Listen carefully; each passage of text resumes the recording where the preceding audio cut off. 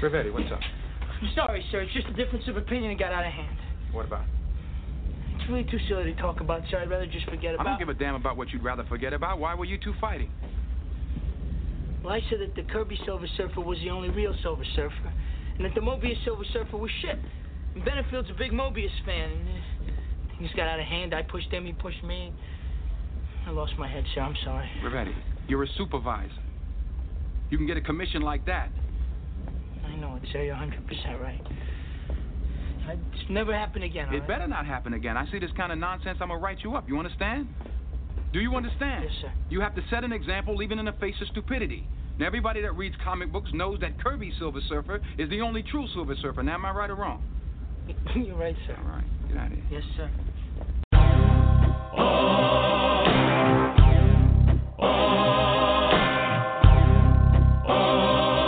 You're traveling to another radio show. A broadcast not only of sight and sound, but of mind. A journey into the wondrous land whose boundaries are that of the imagination. That's the on-air sign up ahead. Your next stop, Afronerd Radio. With your guides, Dburt, Captain Kirk, and on Grindhouse Saturdays, the uncanny Daryl B. And introducing West Coast correspondent, Ms. Claire Linnae. Mind expansion engaged.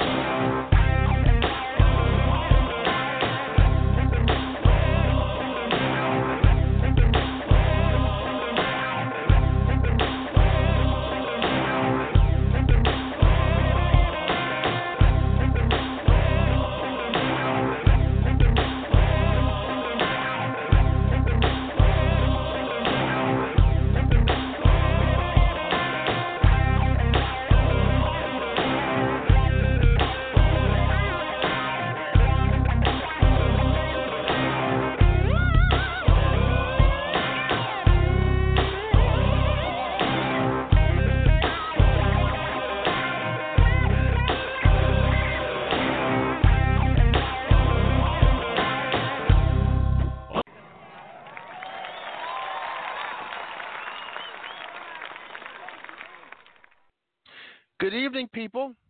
We're back at it again. Shout out to Uncle Hotep. My name is Dburt, a.k.a. the Afro Nerd, and welcome to another fascinating, funky, fiery edition, as always, of Afro Nerd featuring Captain Kirk. We may even actually hear from the uncanny Daryl B. You never know. I know that because of the schedule, things get a little bit wonky with his appearance, but because of what has happened this past weekend, and of course we know, we're going to talk about Avengers, the third outing, the sequel, Avengers Infinity War. I got a chance to check it out, believe it or not, today. I saw it this morning, early this morning, 7 a.m. At first I was grumbling about that a little bit, but, it's always for the best. This is in the inimitable wisdom of our captain. I was like, wow, that's pretty early, but at the same time, it really doesn't matter because as true blurs, geeks, nerds of color, it doesn't really matter because we really want to see this thing. And at the end of the day, I am glad we did see it that early. You have a full day. I made sure that I had enough sleep where I was wide-eyed and bushy-tailed to actually look at this feast for the eyes. We're going to dig in deep, folks, as we always do. Quite a few Twitter responses, quite a few tweets asking, when are you guys going to talk about it? You guys better talk about it. You know the majority of the show is going to be devoted to this movie. So it is what it is. Feel free to call in with your questions about Infinity War. Questions, protestations, queries, opinions, yay or nay, whatever. We can handle it. The call-in number, 646-915-9620. Again, 646-915-9620. So let's go past, or get past, let's get past the Herb Alt song choice. That's a chief component, our own spacely sprocket machinery. The Herb Alt, the Afropunk, the black rock and roll, the psychedelic soul, acid jazz, you name it, we got it. This is Gary Clark, his send-up of the Beatles classic Come Together. I might give you the entirety of the record, folks. It's about 3 minutes, so you're just going to have to bear with us. This is maybe an homage to the Justice League. Wasn't this? I believe this was part of the Justice League soundtrack. The dearly departed. I shouldn't say that because I do consider myself a DC fan. But after seeing Infinity War, wow, the nails are in the coffin, people. Let's get it in. Come Together, Gary Clark Jr. Let's groove.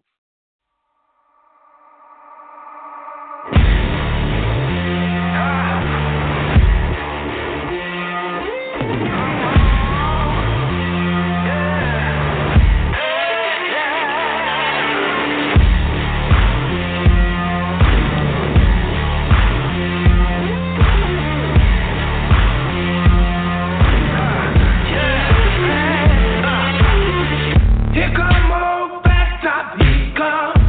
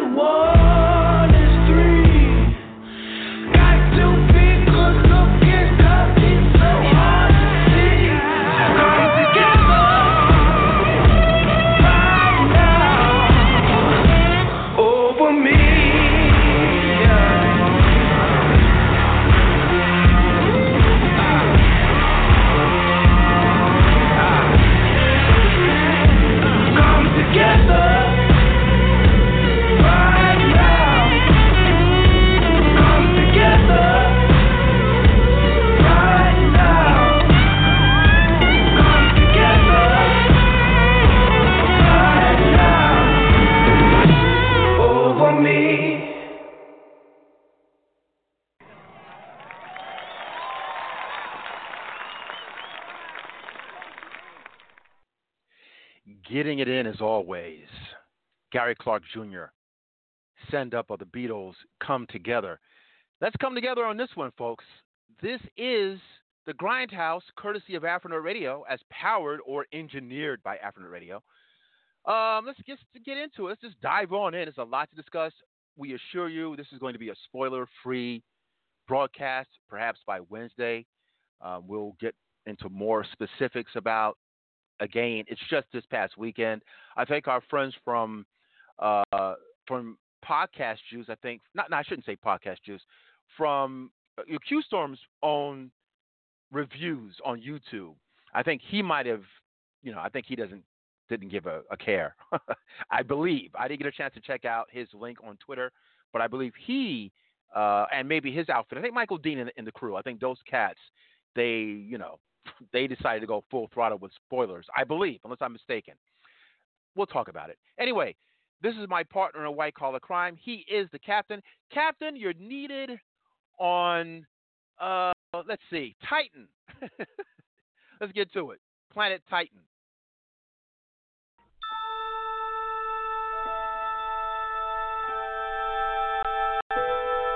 Space, the final frontier.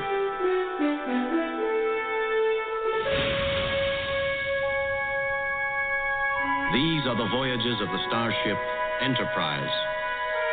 Its 5-year mission: to explore strange new worlds, to seek out new life and new civilizations, to boldly go where no man has gone before.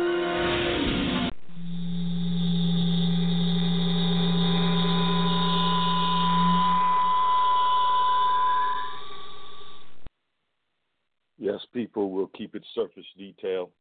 We'll pull out all the Higgs field. Essentially, that means when one passes through a black hole, allegedly, theoretically, the Higgs field is pulled out, what gives you mass, and the surface detail, just the informational space. So we're going to pull out all the emotion, all the real stuff, spoiler free, and just give you the surface detail.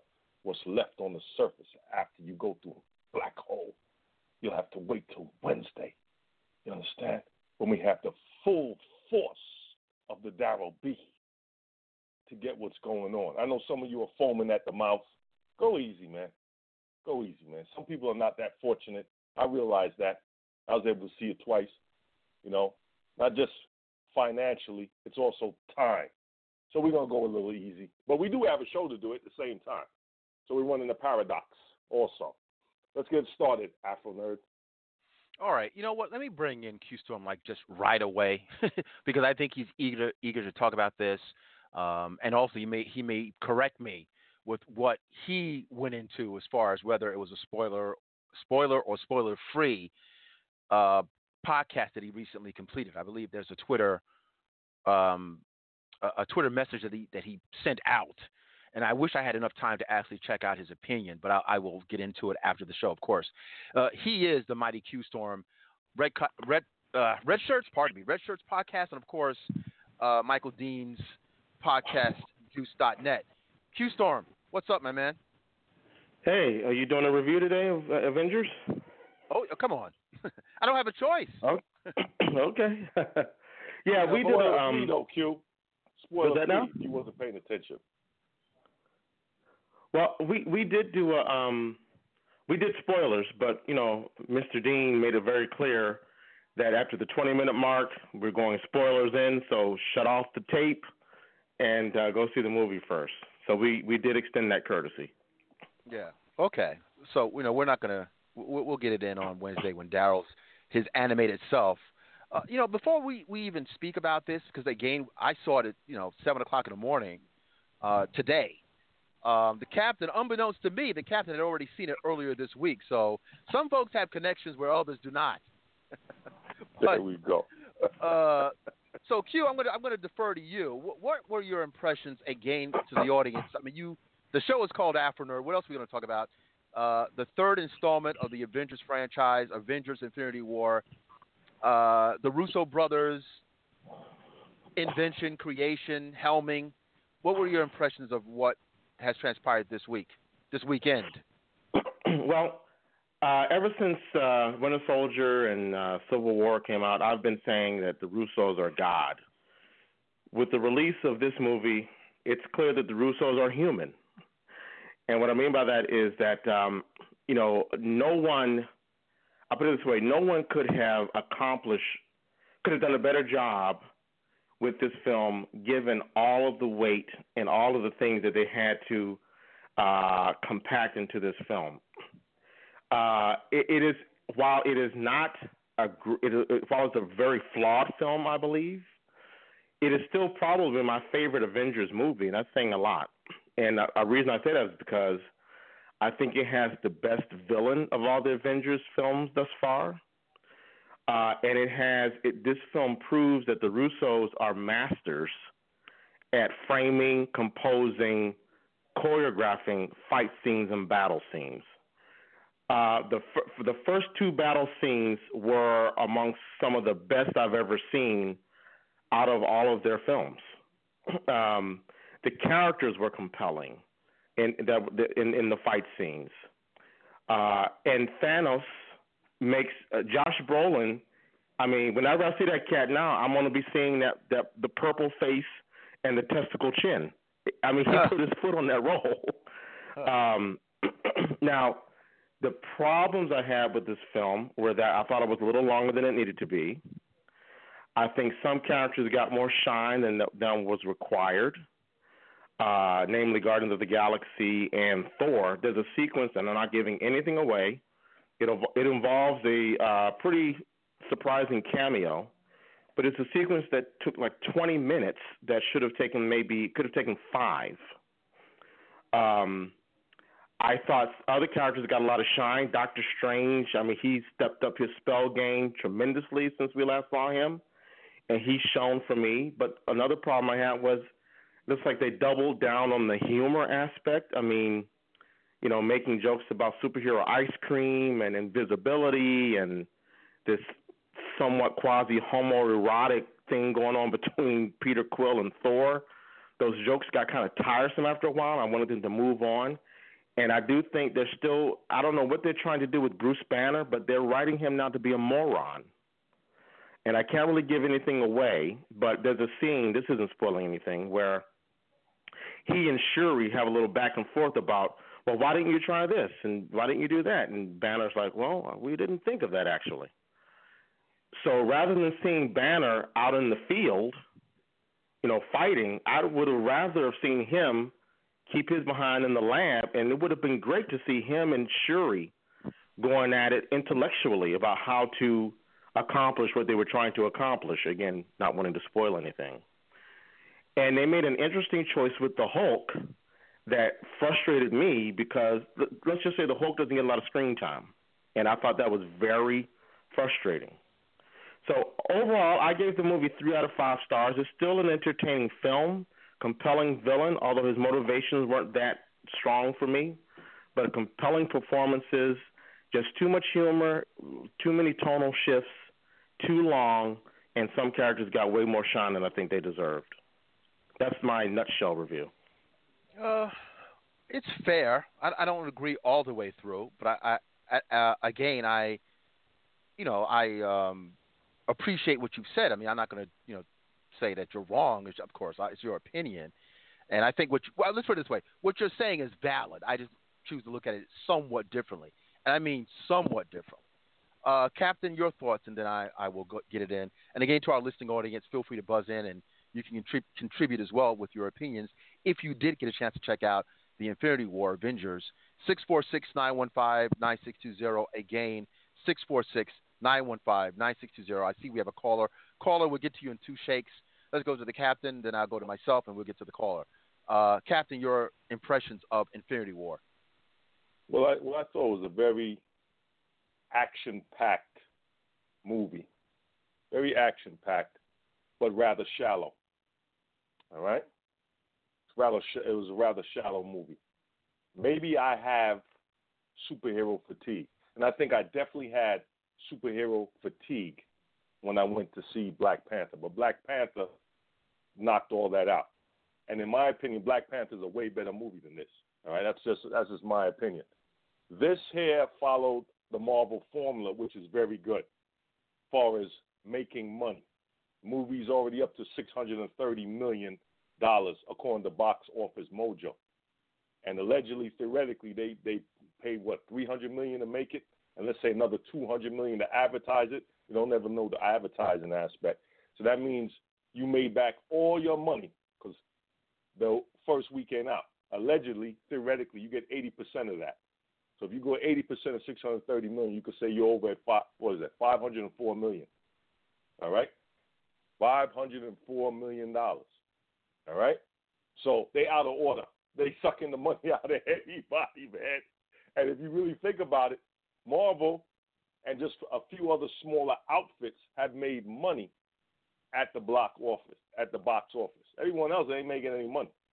And who knows how much billions they're going to make on the IP after this movie. It's going to be ridiculous. Now, back with the movie. I did enjoy Thor. You know, I enjoyed Thor. I enjoyed his power set. I also enjoyed Star-Lord. You know, I also think Thanos is very good with his villain. He's crazy, you know what I'm saying, but the psychopath is definitely necessary. Now there's some issues with power sets, of course. There's a couple of things going on with that, but I'll say that till Wednesday when we totally chop it up. I had a problem with that, you know. they you know, with a few individuals, few things going on. Also, the agenda that they're also doing in respect to this. You see what's going on. I think they set up the next movie. I think, far as writing-wise and far as depth, the next movie is going to be better. The depth was just low. If I was 14, I'd have been jumping up and down, probably saying this is the best thing ever. Also, if this was 5 years ago, I'd have been jumping down saying this is the best thing ever. You understand? Marvel, for me, is guilty of their own success. You keep raising the bar. Some of that blows back at you. All right? It begins to blow back at you, and it lessens what's happening as far as the depth. Black Panther, again, I got to refer Black Panther because it happened this year, you know, was a movie that had some depth to it. You had a lot going on from an emotional standpoint and everything else. Now, is it a repeat movie? I don't know about that. You understand? This may be a one and done and wait. Maybe for some people. For the geek nerd, it's a repeat movie because you got to go in there and see where they messed up. I missed this. That's what the geek and nerds do. But the general audience who don't know whether Thor is in DC or in Marvel, I don't see them necessarily going. Because also, in the theater I go to, the reactions of the people leaving is like they left out. They're like, yeah, okay, it was cool. I didn't get that when we saw Black Panther. I had people, demographics, clapping, smiling, feeling good, and everything else. So that doesn't really, at the end of the day, does that really matter? You know, because they made so much money. Probably by next weekend, this week, we go a week forward, it's up to $1 billion. Let's say it drops off $400 million or $380 million or whatever. They up to $1 billion, man. You know, Marvel, you out of order. So the Ferraris is coming for them. Next week you go into profit mode. The Ferraris is coming. The side pieces is getting laced. You understand? Your wife is getting what she wants as far as the executives are concerned. It's going down over there, Marvel. All right? Wow, okay. That's just the reality of it. It's going down. When you make your money back for what you put up, don't get it messed up. When a movie comes out, because it's a gamble. You don't think everyone's like, come on, movie, come on. The numbers came back. Yeah, we good. All right, let's do it. You understand? They're feeling good right now over there. They're feeling really nice. Wednesday, I'll dig into it more. I'll answer Q's question with Dr. Bruce Banner pertaining to Wakanda and why that was actually a good thing that they put in there in respect to intellect. But I'll do that more on Wednesday. But other things with Banner are very problematic. Other things with the Hulk are very problematic. But we'll get into that more Wednesday. Back over to you, Afronerd. Yeah, just a couple of things. Well, it's funny you mentioned Bruce Banner as played by Mark Ruffalo. I thought that I actually preferred Ed Norton, but he went off the rails, I think, behind the scenes. I thought Ed Norton most physically resembles Bruce Banner, the Hulk's alter ego. That's just one. And plus, the way he acts, he's one of those kind of actors where I thought he just looked like the guy. He has the acting chops to pull off that role. And I think when he took over, because I think Eric Bana first portrayed the Hulk. So and that was like who was the director of note? That he's a very good director, but he didn't do a great job with that version of the Hulk movie. The director is Ang Lee, and I disagree. I think he did a pretty damn good job, but that's just my opinion. Oh, of that Hulk movie? On the very first one. All right. Well, that would be a whole show getting into that. I don't agree, but I would not disagree with Ang Lee's. I wouldn't disagree with Ang Lee's ability. I think, I mean, at the time, I will confess, at the time, I did not dislike that movie. But once the MCU machine was starting up, you could start to see some of the issues I had with it. I thought that, again, Ed Norton most physically resembled Bruce Banner. I wish he would have worn glasses. You know, I mean, even though I think the character doesn't really wear glasses as much anymore, but I'm used to the early version of Bruce Banner where you saw him as a bespectacled scientist. But even then, even some of the promos, the promo photography for Ruffalo, I saw him with glasses on, and his eyes were turning green. I said, "What's going on? Why are they doing that for the promo? Where even then he looks like Bruce Banner a little bit." But going back to what the captain was talking about, there's something about this turnabout for characterization with Ruffalo that bothers him, because we know Bill Bixby. I mean, again, we're talking about the '70s, but that's solemn. I have this incredible burden. This is a gamma irradiated albatross literally on my back. We're getting further and further away from that iteration of the Hulk, where he's almost able to deal with having this creature inside of him. Kind of sort of bothers me. We'll dig in deeper on Wednesday. The captain also referenced power sets. There's a conflict with the Hulk, physical conflict that I was hyped up looking at it, but then I was like, okay, the end result of this rings a little hollow for me. That I didn't appreciate. Not that he couldn't have been bested, but no, the way we know that character to be, I wasn't comfortable with it. We'll dig in deep on Wednesday. Over and above, I must give props to this film, even though it has its issues. Having grown up reading this comic book and remembering many of these storylines, many of these arcs, and, you know, going into the physicality of these characters and how their powers work and how their banter is supposed to be. This is a really, and the captain referenced this, this is a vast undertaking. I think Q-Storm went into this. The Russo brothers, you have to give them props, because being able to juggle this many personalities is damn near impossible. This is the first film where I felt it really had Star Wars status. Right? I could see like the Star Wars in the Avengers Infinity War, which is not an easy thing to do. The CGI was off the chain. There was something that the captain saw after the program that I did not see. You know, he's more into the technical filming of it. Maybe even Q-Storm could even speak on this. I just didn't see it. He just mentioned one thing. So thankfully, and I defer to him and to Q-Storm being able to point out some stuff. But I thought, by and large, the CGI was flush.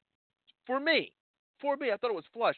And for the magnitude, again, to think about how this stuff jumps off of the print to the celluloid, it's just masterful. I'm sorry. You know, we remember,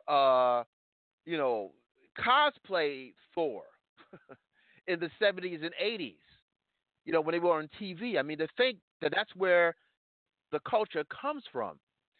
Nicholas Hammond, who was a child actor from, Jesus, my memory. What am I thinking of? From the 1960s. Q, you should remember this. My favorite things, that song from this film, from the 60s. Trivia time. My favorite thing, that was Sound of Music, wasn't it? Thank you. The Sound of Music. Nicholas Hammond. Nicholas Hammond was in the Sound of Music? Yeah. He was one of the child actors. He's like 60 something now, so time just flies. time is a horrible thing. He was a Didn't he play a child Spider-Man? actor. That's what I'm getting to. He played Nicholas Hammond as a child actor in Sound of Music. Was Spider-Man in the 70s, the live-action version that I'm referencing. You know, when you see this long-ass rope that he swings from versus, and this is in the commercial, when you see Tom Holland getting out of the school bus and then just whisking away across the Hudson River. I'm sorry. I mean, the undertaking for this stuff to look the way it's supposed to look from the pages to the screen. You got to give it up. I mean, that's half the movie is the look. I thought they were very shrewd. This is to the folks at Marvel. They know what the F they're doing, because the fact that they moved the movie up by a week or a week and a half or whatever, they made it a little bit more of a bookend from all of that shine from Black Panther. Like, I still had a lot of Black Panther shine on me going into this movie. Like, I still had Black Panther dust on me. So I could feel like the transition from Black Panther tonally, somewhat of it tonally, into the Infinity War. That helps a lot. You know, if they were much further apart in time, I might think differently about Infinity War. But because the transition really was like a month and a half or less than 2 months, I was on board. So we'll dig in deep. I have a lot more to say. We have a lot of calls. I want to hear from everyone on this thing. I might give it like a 7 or an 8. I might give it a 7 or an 8 at the very least, because the juggling of personalities and something else too. I was very mindful of when we first saw Iron Man 1. Iron Man 1 is the gold standard because of the type of character that he is. Iron Man is grounded in a kind of tangible reality. He is. I'm looking at YouTube clips now where people are making their own. This is what we do as geeks and nerds and blurs. You got jokers that are flying around in their own Iron Man costumes. I kid you not. You got a few cats that are getting real close because that's the way the mind works. That have, literally mini jet propulsion gears. Where they have the costuming, they have the gears on their feet, the engines on their feet, mini jet propulsion engines on their feet and on their hands, which gives them flight. So they're trying to make this thing happen in real time. This is why this stuff is dangerous. Wakanda can be done in real time because people will it so.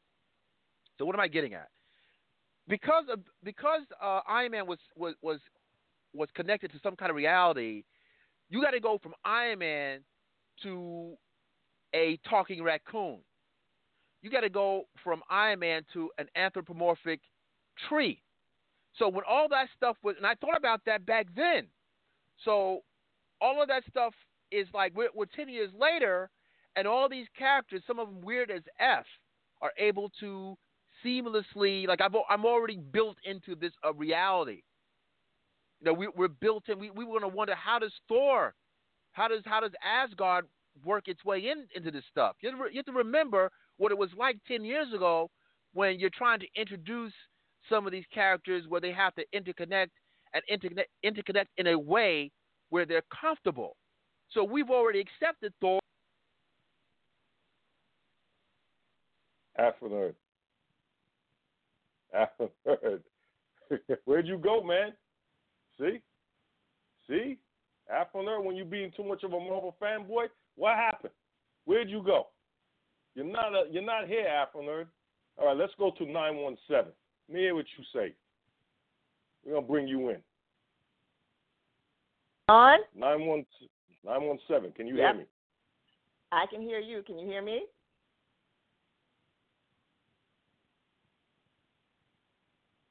No, I can't hear. Hello? Can you hear me? I can hear you. Yeah, I hear you. All right. All right. We couldn't hear you, Cap. Okay. All right. 917. Tell me where you're calling from.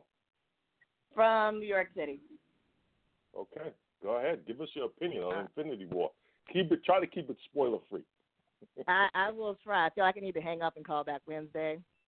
But least favorite of all the Avengers, I cannot believe anyone really enjoyed this movie. I did not like it at all. And my bar is low for Marvel movies. I'm like, yep, it's Marvel. I'm just going to eat my pop and enjoy. But I thought the fight scenes were terrible. I'm that person. Wow. The fight scene. I'm like, can you guys hear me? Can you guys hear me? I hear you now, Afronerd. Okay, sorry about that. Sorry about that. I got 917. Sorry to interrupt. Continue. Continue 917. I'm glad you're back. But I thought the fight scenes were horrible. And I'm trying to keep it spoiler free, but I'll just say there was a 3-on-1 that I was like, these are probably 3 of your best hand-to-hand combat martial artists in the franchise. And it was crap. It was complete crap. I was like, what? It was, 2 seconds, of course, because they packed too much into this movie. And the comment was made earlier that it's nearly impossible to balance all these personalities. I think this movie proved it's impossible. They didn't do it. It wasn't good. And I'm a fan. I'm a deep, deep fan. And I was just so let down. I have never, ever had this reaction to a Marvel movie, ever. And I hated most of the Hulk movies. This is bad. I do have to say, though, I agreed, and I didn't really notice this, which is a good thing. The CGI was excellent because normally I always notice it, and I'm always like, okay, we were watching a live action, and now we're in a cartoon, and now we're back. So I did not have that feeling in this movie, and I'm glad of that. I'm glad they're getting better at it because they didn't do a great job of it in Black Panther. But, I was so let down. And as I have said repeatedly, I knew they were overselling Wakanda in the previews. I was like, I just have a feeling this is, let's ride the hype wave. But, I don't want to spoil anything, but if you saw the previews, you saw it. That's an interesting comment. That's interesting. That's good. That's why we do this, Afronerd. We got to get different opinions. Understand? A lot of times, black community doesn't like different opinions. That's good. That's good. I hear you. I have to. Listen. We can contour and contrast. I thought the highlight of the movie were the fight scenes. I didn't have any issues with the fight scenes at all. Maybe the power set, and we'll get into that on Wednesday because we don't want to keep it. We want to keep it light and we don't want to give too much information. But right. I don't know what else you could have wanted out of those fight scenes. I mean, I've seen other when it comes down to like the Transformers where you really can't see anything, you don't know what's going on. I agree. I was fully satisfied. I just don't know what else you could want from them based on what I was seeing. I mean, you saw a full Wakandan army. I mean, damn. What did you see them do? What did you see them do? I don't know. Listen, I got my eyes lasered a few years back, so I can see everything. I was fine. I kind of agree. There's only one thing I could say. Because you had a problem in the second Avengers. Sometimes the action happens too fast, and you can miss something in certain scenes. Not that much this time. In the second Avengers, there was a lot of that going on. That's what messed up that movie, for me. Well, you had some of that going on. So I could see that point. But the other stuff, I don't know about that. Hey, I just want to jump in real quick. I can kind of agree that the Wakandan stuff, I don't think it was bad, but it was probably the least interesting fight scenes for me because it mirrored too much what I had already seen just a couple months ago in Black Panther. Mm-hmm. I had an interesting conversation with another fan, big fan, super fan, that when are we going to see the Wakandan weapons actually do what they are claimed to do? Take down. That's Okay. what I said to Afronerd. That's something I said to Afronerd. But you have to understand something. I was disappointed in Black Panther. There's one thing with this. They didn't know that Black Panther movie was going to be such a monster. We have to understand that. They didn't know it was such a monster. Okay, caller, hold on one second. I'm going to keep you on for a few because we got a lot of calls coming in. Let's go to 703. 703 to DMV. Welcome to the Grindhouse. Tell us who you are, where you're calling from. I think this is Black Ronan. No, Black Ronan is not here. It's Bison for life. Okay. What's up, Bison? All right, Bison. Well, since we're offering the non-spoiler review, as a 40-year comic book collector of this, I enjoyed it, but I won't see it again. The highlights for me, believe it or not, was Doctor Strange. I thought Doctor Strange sort of separated himself in the film. I think a lot of people, maybe unless you really follow that character, you're like, what is this? But I think he really separated himself. But a lot of have to agree with Sergio when he sort of called in his views. I think Iron Man phoned it in.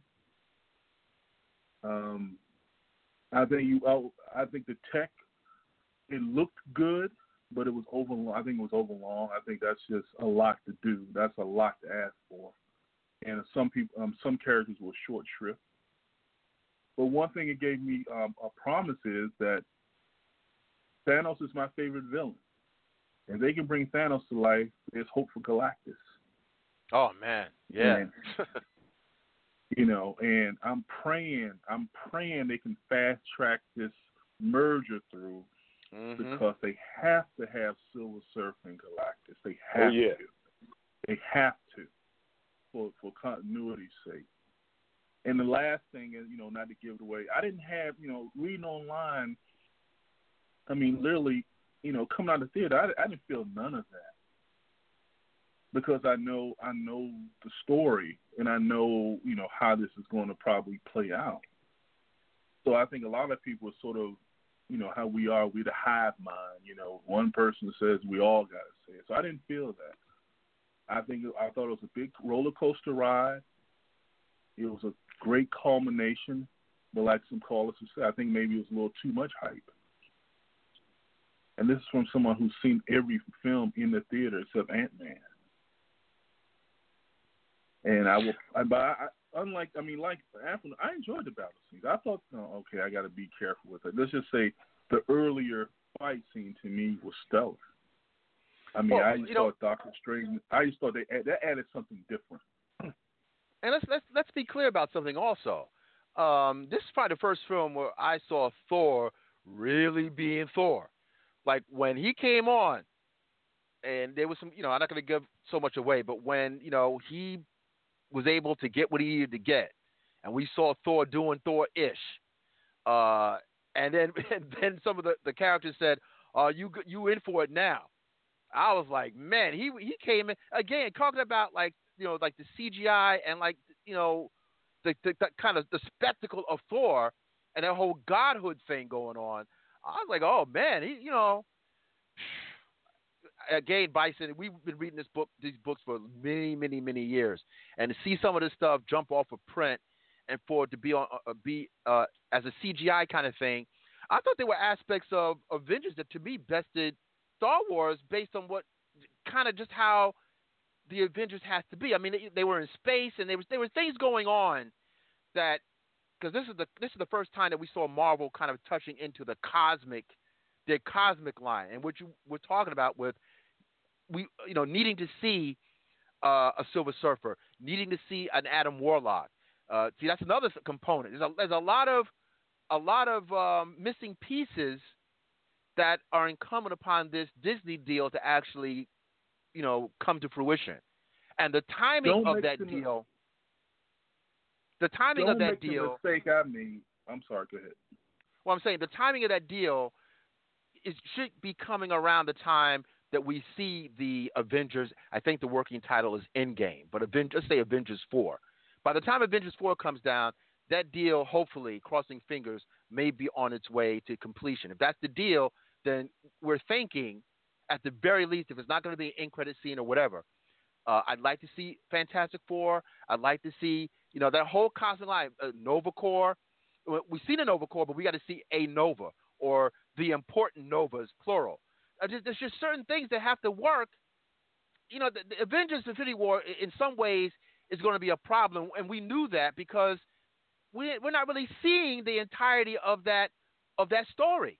A lot of that story is built on that Disney deal being completed and all those other characters that are missing from this story. I don't really have as many complaints. I'm kind of okay with this. I think also one other thing. I want to bring in Sergio. I'm going to let you speak and then let Sergio in. One other thing also is, a lot of people, a lot of the reviewers have been kind of like, well, they didn't like the ending. The ending wasn't satisfactory. Hey, we said this after the movie. Marvel is a victim of its own success. They are so successful that the way this thing ended is like, okay, we know that you people love money more than anything. There are too many sequels in the tally for us to believe anything about this ending. So that's just kind of a meta argument. But I'm like, come on now. We know what went down ain't really going to go down. Too many sequels coming. So enough said. I'll leave it at that. Bison, you wanted to say something? A quick thing. I know you got a lot of people in the queue. Don't make the mistake I made and go with someone who doesn't know anything about it. Don't do that. Oh Lord, please don't do that. You're just gonna bang your head against the seat in front of you. But I think now transition to phase 4. I really think, we saw what happened with the end credit scene, so that's coming. So, and I'll stop and let Sergio. But I really agree with a lot of some of the things Sergio said when he spoke last week, and I was surprised with that. But that was my feeling. Well, listen, Sergio's views are important because we know that he's a film critic, but he's not really into this world. So he gave it somewhat of a moderate review, which is,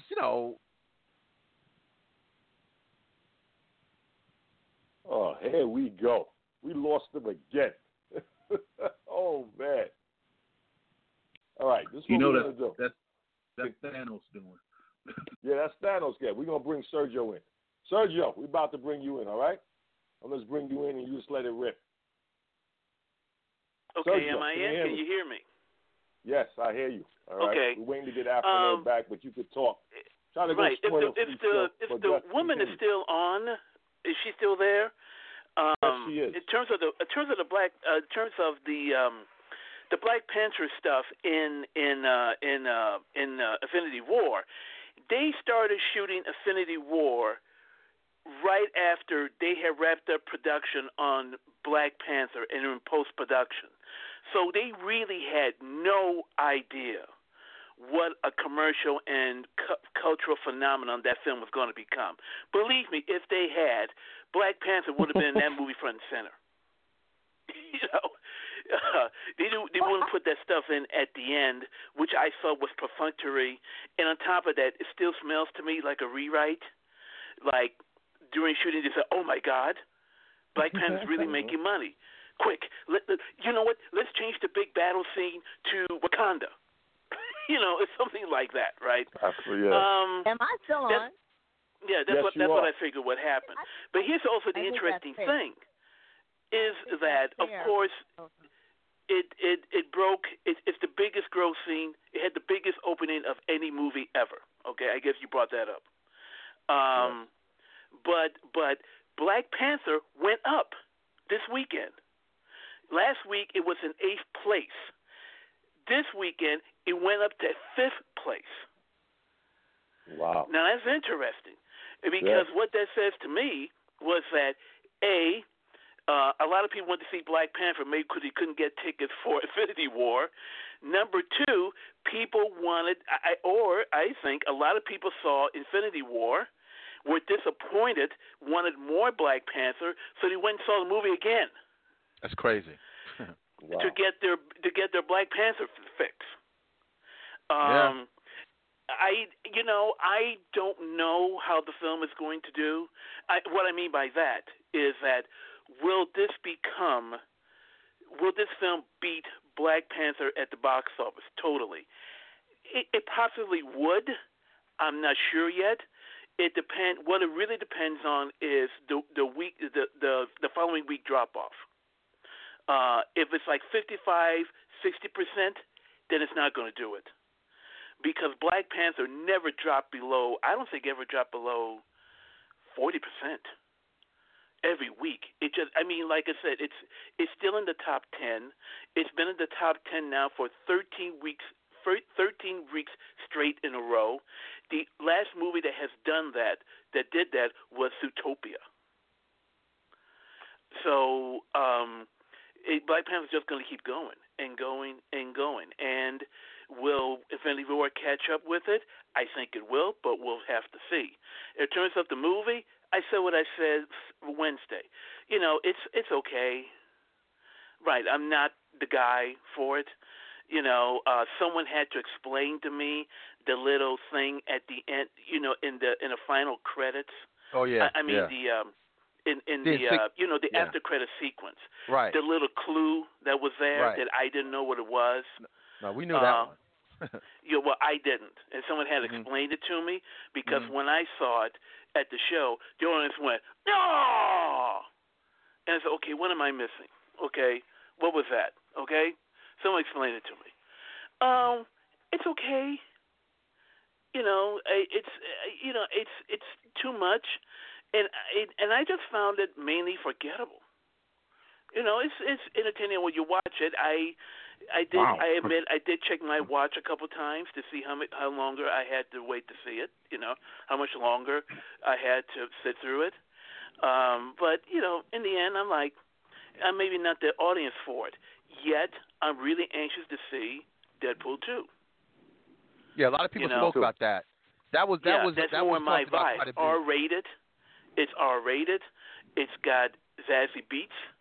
It's there's more in that movie in there that I said, yeah. Brolin's in that too. I want to see this. Josh Brolin's doing double duty in that too. He's getting he's doing triple duty because he's also in Sicario this summer. The Sicario sequel. He's got 3 movies. He's the busiest actor in Hollywood right now. No, I think Dwayne Johnson is still pulling that card. That could be true too. Dwayne Johnson has a movie coming out this summer. Right. He's had 3 in the last 6 months? Well, he's done 9 in the last. He's done 9 movies in the last 6 years, something like that. Well, something which is like that I got. He's back. Yeah, I'm back. Thanks. Okay. I'm getting knocked off for some reason, but anyway, I got to say this: the only thing about Avengers that I guess is at issue is that because Black Panther had so much going for it, it was just a deeper movie. It had a lot of social, political context, a lot of cultural context. It was a lot of stuff that was brought with it. And again, it has a lot to do with what it means to be a black person. Once you get that shot, you might only get one shot. You get one shot, you gotta come with it all. That's part of the black experience. You can't just come in and kind of come in with like as a lightweight. So Coogler did the black thing, and he brought all this political context, all this culture, and I don't know if. Wow, he disappeared again. What's going on? Yeah, what's going on, man? That's that Thanos. That's that Thanos, man. Captain Sergio, I got a question for you. Since he brought up Coogler, and this is my hashtag starting-ish segment. So you look at the Russo brothers, right? They started off, they directed Winter Soldier. They knocked it out of the park. Uh-huh. So then they gave him Captain America, the next Captain America movie, right? They knocked it out of the park. He's back. Coogler directed Black Panther. Uh-huh. He knocked it out of the park. Yeah. Should we expect that anytime soon Marvel will give him one of their movies that doesn't involve the Black Panther? I don't know. We don't know. It's possible. I mean, I just tweeted you guys that Asante, the black female director, right? They're trying to get her to direct, or she's up to direct the Black Widow. A Black Widow. You know? Oh, that's nice. That's cool. But my point is, I don't want Ryan Coogler to be considered. I don't want Ryan Coogler to be considered. Well, he's the black director. When we do Black Panther 2, 3, and 4, give him a call. Other than that, he can sit on the far side of the bench. What I think is important, though, what's that issue? What I was saying before I got cut off is I don't know if Marvel is perceptive enough to say, hey, we need to put a little bit more soul. I ain't talking about just black stuff. I'm talking about just soul in these movies that will create repeat business. There's something about Black Panther that makes it so compelling that it goes beyond just being a popcorn comic book superhero movie. It hit a lot of beats where someone who has no interest in comic books can get into this thing. The Oracle, my dad is asking questions about Black Panther, like, when is Black Panther going to come on DVD? Because I really want to see that movie.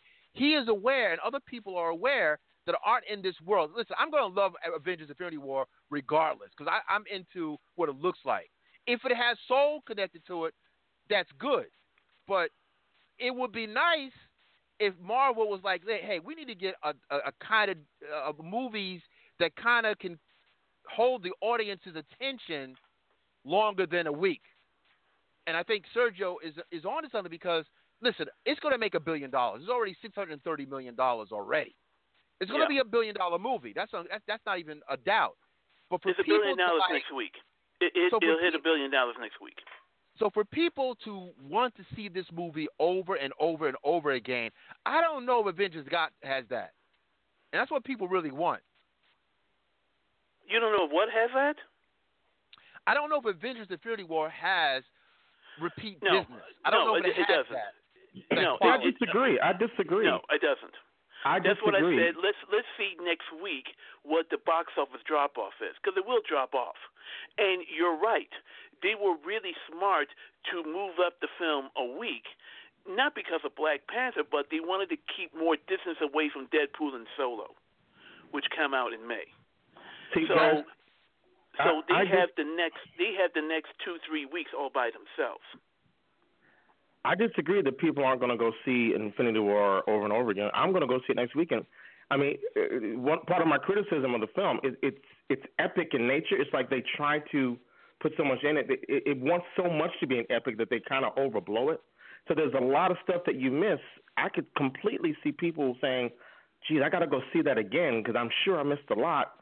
And I think that's what you're going to see. I believe it's going to be number one the next 2 weekends, easy. Of course it's going to be number one. It's so big. Of course it's going to be number one. Well, I think that's because of repeat viewings.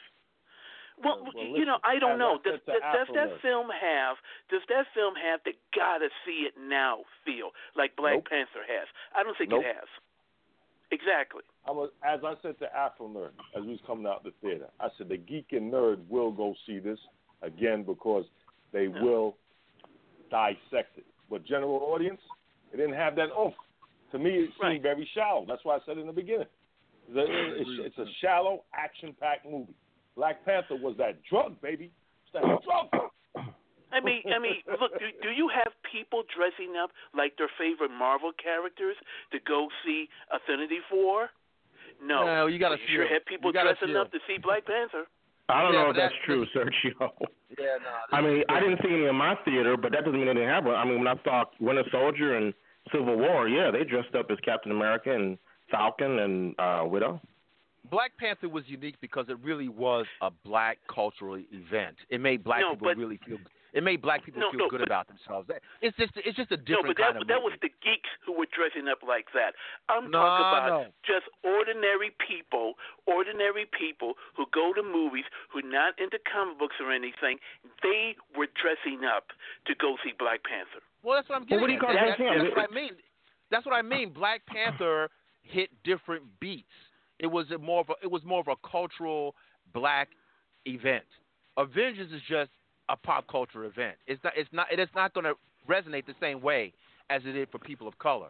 And also, the fact that you finally hear the African voice. I mean, I was always curious about, well, what's it like for an African moviegoer?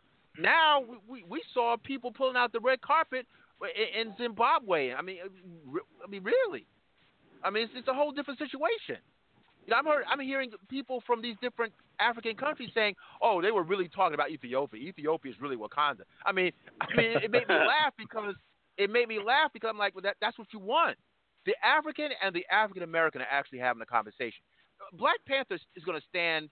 People are going to study this in film school. Black Panther, for all of the ish connected to it and all the kind of subtext with Black Panther. Avengers it's not that kind of movie. It's not. I mean, we got Wakanda Con coming up here in August. Exactly. Right. I don't see any Infinity War Con or Avengers Con coming up anywhere. Well, they're different.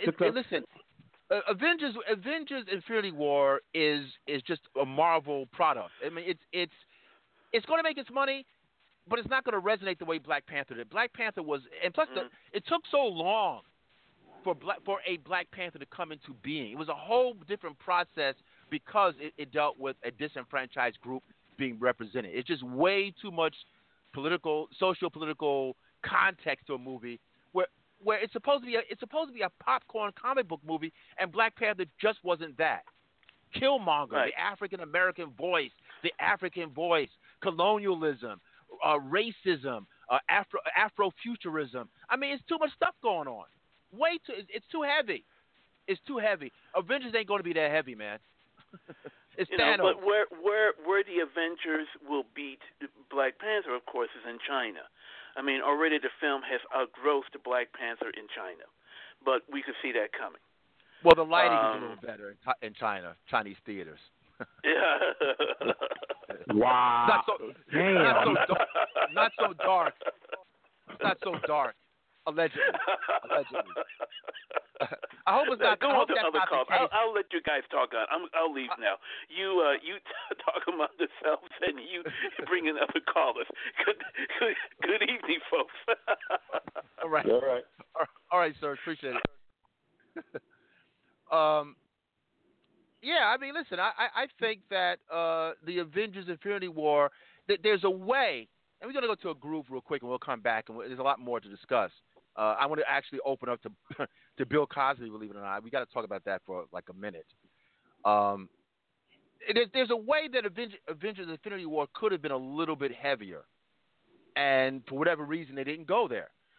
They made Thanos. I will give credit where credit is due. Thanos in the comic books is he's a little textbook in some ways. They made him a little deeper for the cinema, that he was kind of concerned about the environment. It was more about kind of an eco-terrorism angle, somewhat. But the fact that he's not literally in love with death, the physical embodiment of death, is a metaphysical phenomenon that has always been interesting to me when you read that story. We didn't see that in this version of the Avengers. I think they could have still had the same storyline, but they should have interjected a physical representation of death. I think that might have been a little bit more interesting. There's ways they could have interjected a little bit more depth into Infinity War, but again, Infinity War might as well be Phantom Menace. I hate to put it that way. I love Infinity War, but I mean that's kind of the angle. I mean, it's just a feast for the eyes. It's only so deep it's going to be. I mean, agree or disagree, Cap, Q. You're a Marvel Bison? fanboy today. That's all what you are. Whatever Marvel does is just great with you. You understand? No, I didn't say that. Let me make a problem. I didn't really say that. You wasn't blown away, all right? I wasn't blown away. You understand? And also, Sergio wasn't blown away. Ask yourself why. There's something that's self-similarity. You understand? No, but listen, you're not giving me credit. You're not giving me credit. I'm pretty sure that Q-Storm probably looked at me like with a side eye when I said it's like Phantom Menace. Phantom Menace is not Citizen Kane. But so when I say So let's keep it 100. I'm being pretty consistent. Yeah, I tip over a little bit into fanboy status because I like the visuals. I thought the visuals were straight from the comic book. For it to be as sophisticated as it was, as it is a technological marvel. Again, thinking about goofy people, Nicholas Hammond swinging from a rope in 1977. It's a little different. So I got to go from there. But I'm also not that much of a fanboy to sit here and say, well, after getting some of that, after biting into that or ingesting some of that heart-shaped herb a month and a half ago, I have to admit it is no Black Panther. So I'm not an idiot. It's Black Panther is a deep movie. If Avengers: Infinity War was a deeper movie with all of this stuff, man, it'll be a whole. It's not going to stick with me the way Black Panther did. I'm gonna give you some juice now. What about DC? Oh, come on! I put the battery in his pack now. In his back. Go ahead. Well, okay. Look, I know you give me. You always look at. You always look at me because I always bring up DC because there's this belief that we're just Marvel fanboys. Especially Daryl, many of our listeners, I don't have that whole thing. Listen, I am an Image fanboy. I am a timely comics, whatever, National Comics, whatever, Milestone Media, certainly fanboy. I don't get down like that. I like comic book. I like the genre. But after having seen the CGI work, I mean, all this kind of mastery, the way Thanos is walking around, the way he's walking around as a believable entity versus Jesus, what was the villain in Justice League? Steppenwolf. I mean, come on. Like even the CGI, wasn't that supposed to be a $400? Maybe I a Freudian slip. Wasn't that a $400 million movie too? Like what is the WB spending their money on? Because okay, Superman flying around. I mean, there's certain things that were okay, but even comparatively to me, DC even looks like a cheaper goddamn movie. They just don't. I mean, they don't.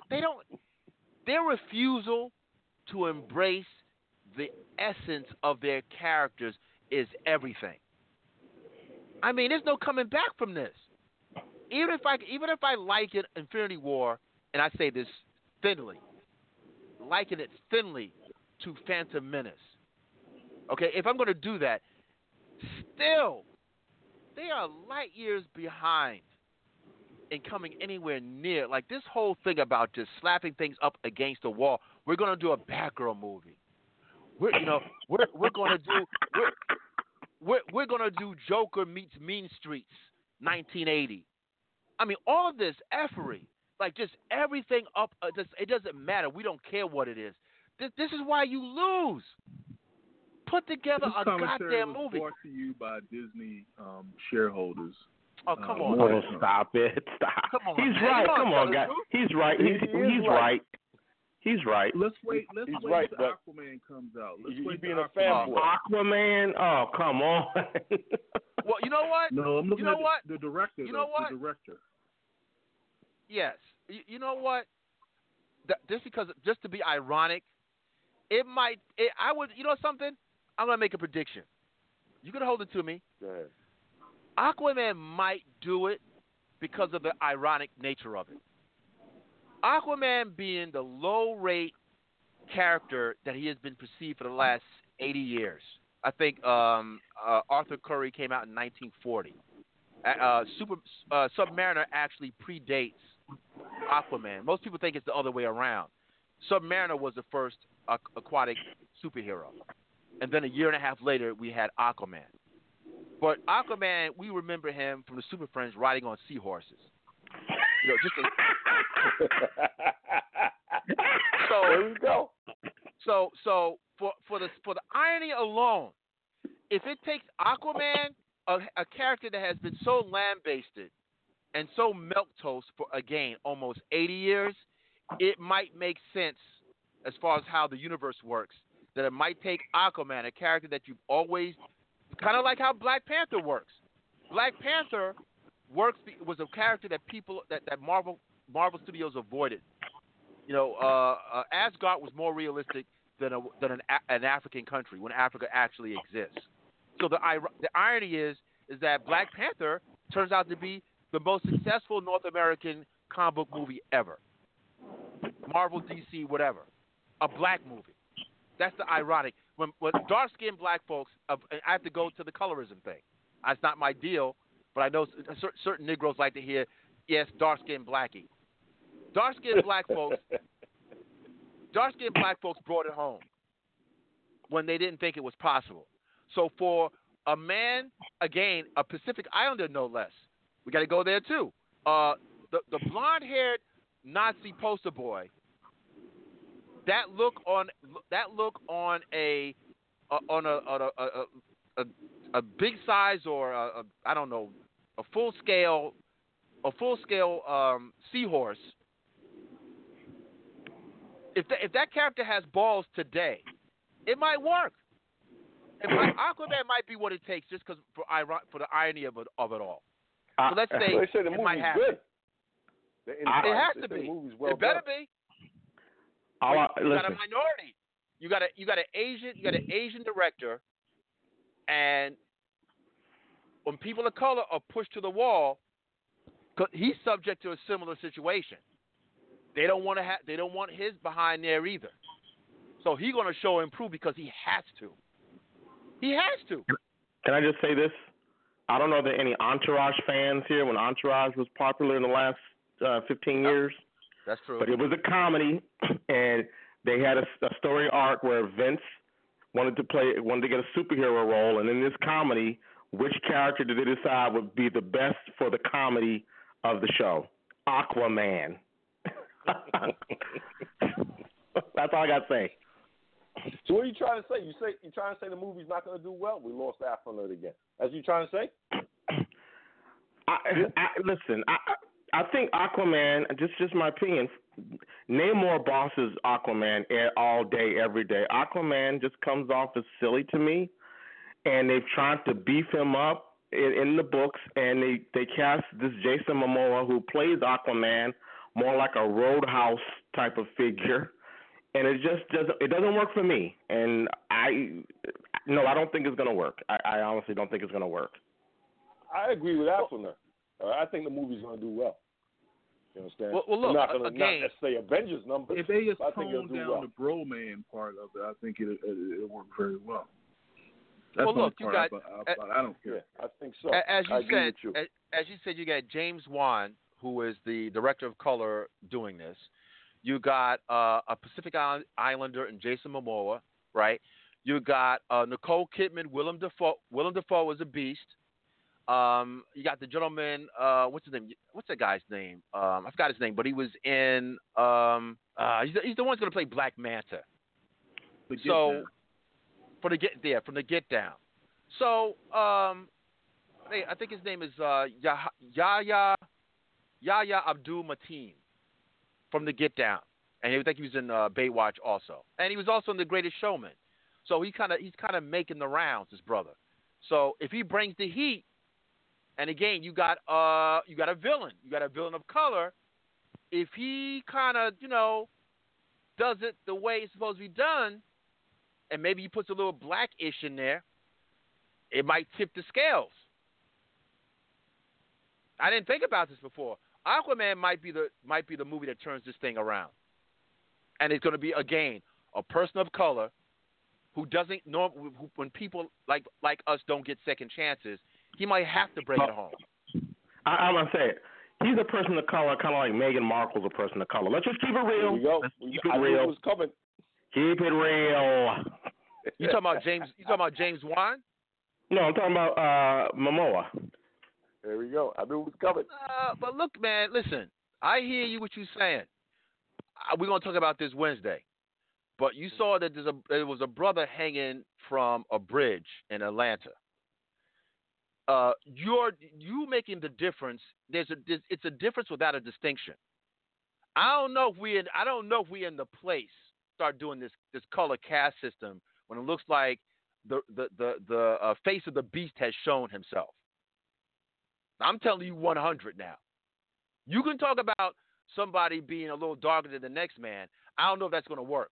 Because when Meghan Markle first came on the scene, one of the royals showed her horns.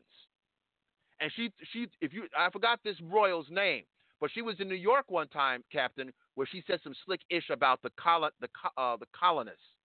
She said something very racist while she was here, and just coincidentally, she wore this pin of like some kind of black face pin at the point where Meghan Markle showed herself. So the racists aren't really getting down the way you're getting down. You're giving 50% coupons. Racists don't give 50% coupons, Q. Keep it 100 with you. Well, I don't completely get the metaphor, but okay. 50% coupon meaning that I always run this joke with folks that I know to be multiracial. That when the cops see or someone who's not black but is a person of color, if I'm in a police back of a police car, or I'm in a car with a Hispanic friend or an Asian friend, don't think that's not, and a racist cop sees all three of us. They're not going to say to my Hispanic friend, "Oh, I can let you go," or because you're not quite black enough, I'm going to give you a 50% discount. I'm going to give you a 50% coupon. It doesn't work that way. Barack Obama did not get a 50% coupon because when they were going into Pennsylvania, when some of his acolytes were going to Pennsylvania to get him votes, to solicit himself, they would say things like, "Well, his mother is white," and they said, "I don't care, still an in to me." They made that very clear. Yep. This is only a game that black folks play. Black folks play this silly racial PlayStation 4 game when it comes to race. White races are very clear about there's white and then there's non-white. That's it. They don't go there. Jewish people fall under that umbrella as well, by the way. They're not playing. That's for sure. I mean, I can tell you, I'll say this real quick, and then we'll go to a break. I said this on air, I don't know, months ago. Actually, when Trump first got elected. In business, at the corporates, I had a conversation with a Jewish client, a client of Jewish descent, on business matters, and he broke the fourth wall. I don't think he was aware of my ethnicity. Maybe he was, but he had said he was just like he had like a breakdown in the middle of the conversation, and he's saying to me, "I can't believe this happened." I said, "What are you talking about?" He says, I have Jewish friends. My friends," I told them, "Why are you happy about Trump? Don't you realize you're Jewish?" He said, "The pogroms are coming." He said, I don't know what to do. This is a Jewish man, phenotypically white. And he says, I don't know what to do. I'm scared. I said, some Jewish people don't get it. He said, this is not the guy. So we're in trouble. So if you got a white Jewish person quaking in his boots, you can forget about, he's Meghan Markle. No. No. The face of the devil is showing his horns. I'll leave it at that. This is more for a Wednesday show. I'm keeping it 100. I'm rooting for James Wan, and I'm rooting for Jason Momoa, and I'm rooting for the brother that's playing Black Panther. I think it's going to work. I'm going to see it. My expectations are so low. Usually, what I really like go to see a movie and I really could care less about it. That's when I'm thinking it might actually do something. I really don't care about Aquaman, but I'm going to support it anyway. I hope I'm pleasantly surprised. I'll say that much. Yeah, you don't care about Aquaman because you're a Marvel fanboy. No, that's not what it is. That's not. No, listen. Come on, man. We were listen as early. You just told on yourself. You don't really care. Come on. I don't care about Aquaman. I don't care about Aquaman because the lead ends plural sucked. Myself, and the Inner Sanctum were what 5 o'clock in the morning to see Justice League? That don't sound like a Marvel fanboy.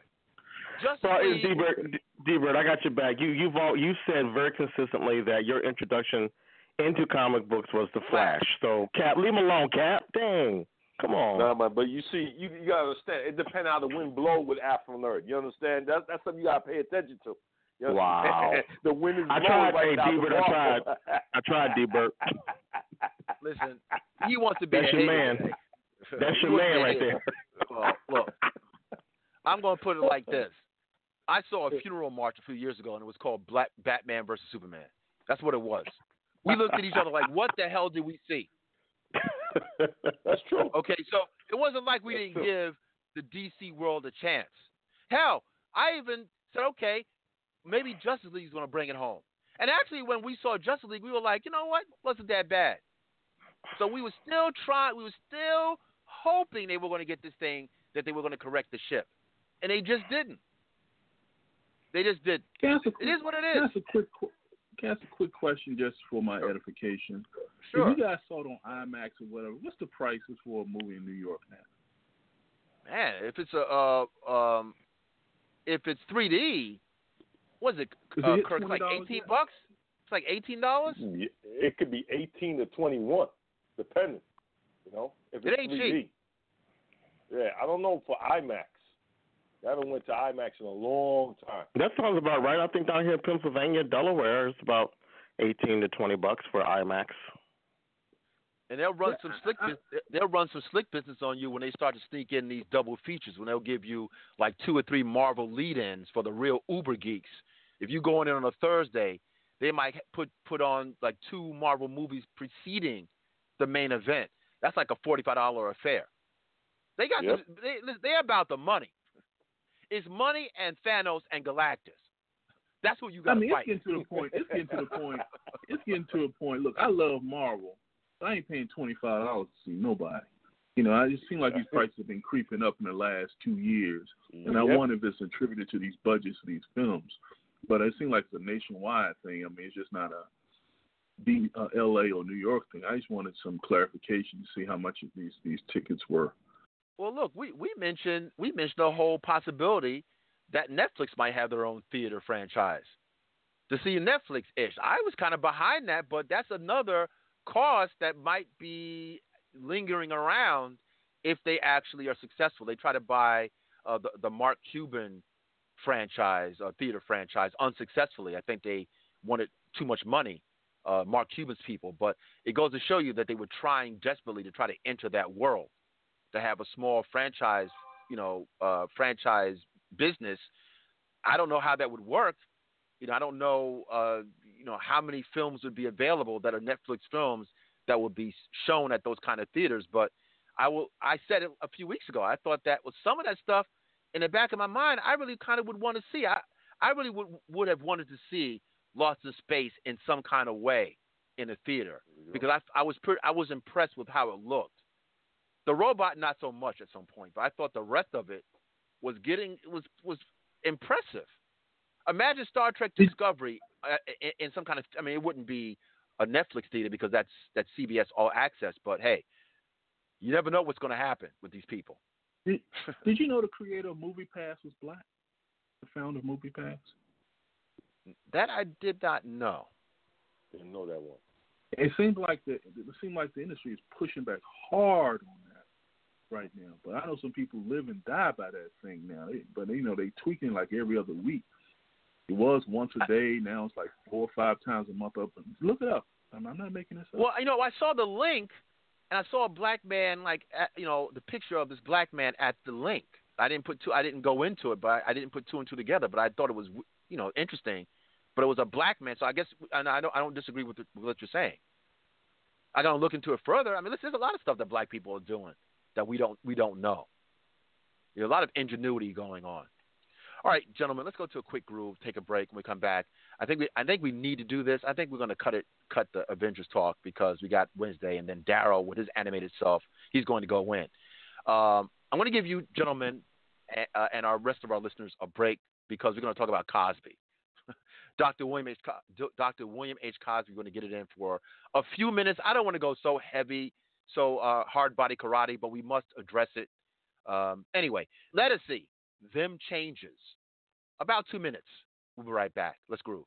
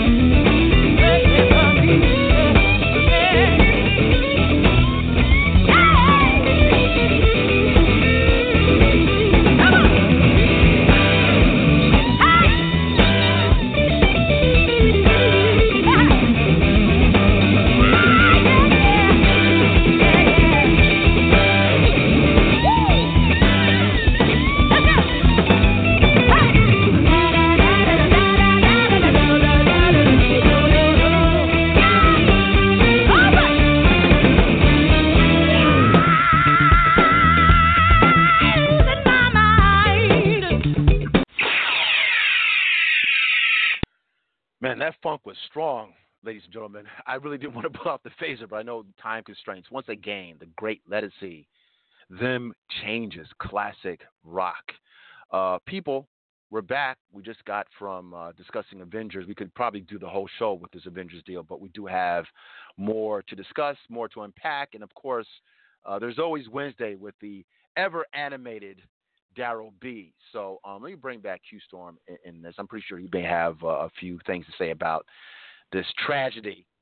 I think it is a tragedy, and it's very, what can I say? It's interesting for what we've done here at Afronerd, and I will be very candid that when we first started this Afronerd business, this Afronerd machine, that if you listen to some of the old shows, I mentioned Dr. Cosby like every other word. Every other sentence was Dr. Cosby this, Dr. Cosby that. So this is terrible. This is terrible for the brand. And I think once those charges started coming on, I was like, okay, I didn't really reference Cosby too much because I just did not want to believe that this kind of heinous thing was going on with this person.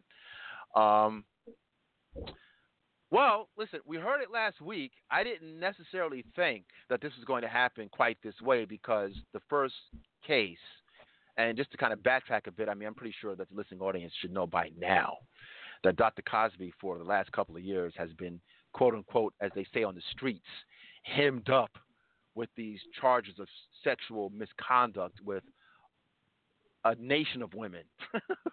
It's not even one or two. It's like dozens upon dozens upon dozens. And these allegations have been lingering with Cosby for quite some time, and many of them were dismissed over the years. So no one really thought they were, we thought they were just, hangers-ons, just trying to get money from a celebrity. And we have seen that before. We have seen that kind of thing. But this just would not go away. So the first case brought against Cosby, I don't even recollect the plaintiff, but it was a mistrial. I think her name was Constad. Was her name Diane Constad? Well, look, I wasn't trying to. for my own psychological reasons, I just don't want to. I hate to talk about this thing, Q, but I mean, thank you for the I'm information. Sorry. We're an informative network. That's all. Oh yes. Well, the first case was, as I said, it was a mistrial, and oftentimes a mistrial is kind of sort of a good look, or it could be a precursor for things to come. So I think many people thought that, well, if the first case was a mistrial, this thing could have been settled out of court, or it could have, if there's going to be another case, it probably would just wither away. I didn't expect that we would actually get a guilty verdict against someone so huge a star, and guilty on 3 counts. So, I mean, again, for the last couple of years, he's been, all these deletions to this gentleman's hard work. We've seen honorary degrees being taken back, and just all kinds of it's crazy. It is crazy. So I have more to say. A term that we've used quite a bit on our show, the term respectability politics, rears its head with Cosby, and I'm seeing some articles going into the conversation that I have been leading into for quite some time. That from the Washington Post, someone tweeted this article to me, and it says here it's simply entitled, and this is from Erica Coleman. It's entitled, "Bill Cosby Played Respectability Politics. It Blew Up in His Face." I'll get to that. I'm going to put the link in our chat room. So I'm going to go around the horn, around the Wakandan horn of Africa, and see what my co-discussants have to say about this Cosby deal. Let's go to the captain, and we'll go to Q-Storm and so forth. Well, it was a 70s show. I believe it was in the 70s, if I can still remember back that far. I think it was called Beretta. They used to have an opening song that would say, "Don't do the crime if you can't do the time." Now, there was rumors about Cosby for a very long time. Very, very, very long time. Very long time. I'll reiterate that again. Don't do the crime if you can't do the time. All right? As far as that's concerned. Allegedly and theoretically. All right? Now, as far as the respectability politics thing, let me tell you something. If he was respectable to himself and not respectable to others, what can I say about that? I don't get into hero worship. I don't get into idolizing with people. So I'm not really hurt from this. I really am not, because I'm very much different from everybody else. I see people as these are things that they just do, and that's just another aspect of them. You understand? Meaning which, let's say you're a great electrician, right? And you showed me how to do some electrical work, but I find out you might have stabbed somebody and they died. You understand? I'll still use your electrical work that you showed me. I might not be around you, but I'll still use your electrical work. That's how I look at celebrities. That's how I look at these people that write books, self-help books. That's how I look at these scientists, where a lot of them were wife beaters, racists, and things of that nature. I don't embody them. I take certain aspects and add them to myself. That's what I do. But what typical human do, as I said, let me put it this way. What humans normally do, they get enamored with people. They worship people. They want to be these people. And that's where a lot of the hurt comes from. These people, just like how you're flawed, and sometimes you're better at the core than some of these people, to tell the truth. But just like how you're flawed, these people are flawed. But they do great things. So I recommend that everybody, whoever they're idolizing, whoever they feel helped them out, whoever they follow. What you have to do is just take those great aspects and leave everything alone. Because these people cheat on their wife, they're alcoholics, wife beaters, they're racist. You find out all kind of things.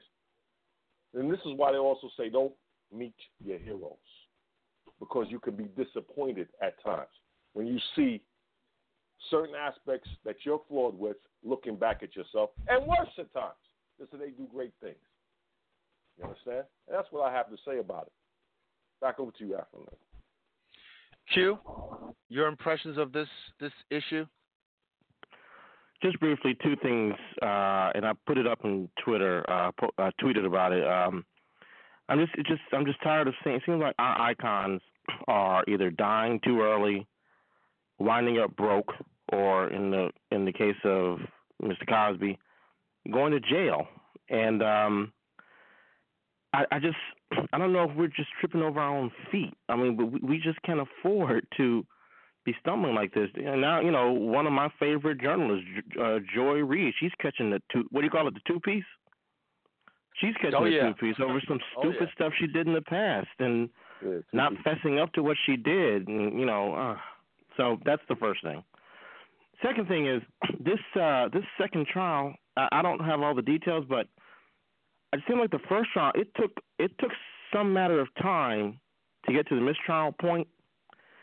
But this new trial seemed like it was over and I don't know how long, and boom, guilty on all three counts. It just seems a little suspicious to me. I don't know how you guys feel about it, but like there's a setup going on. Yeah. Hey, I didn't want to say anything, but I did see an article. I think this is some Alex Jones territory, but I saw an article that's saying that he was set up because he wanted to try to buy NBC or something like that, which I think is ridiculous. But it just something doesn't ring true for me with this thing. So that's all I had.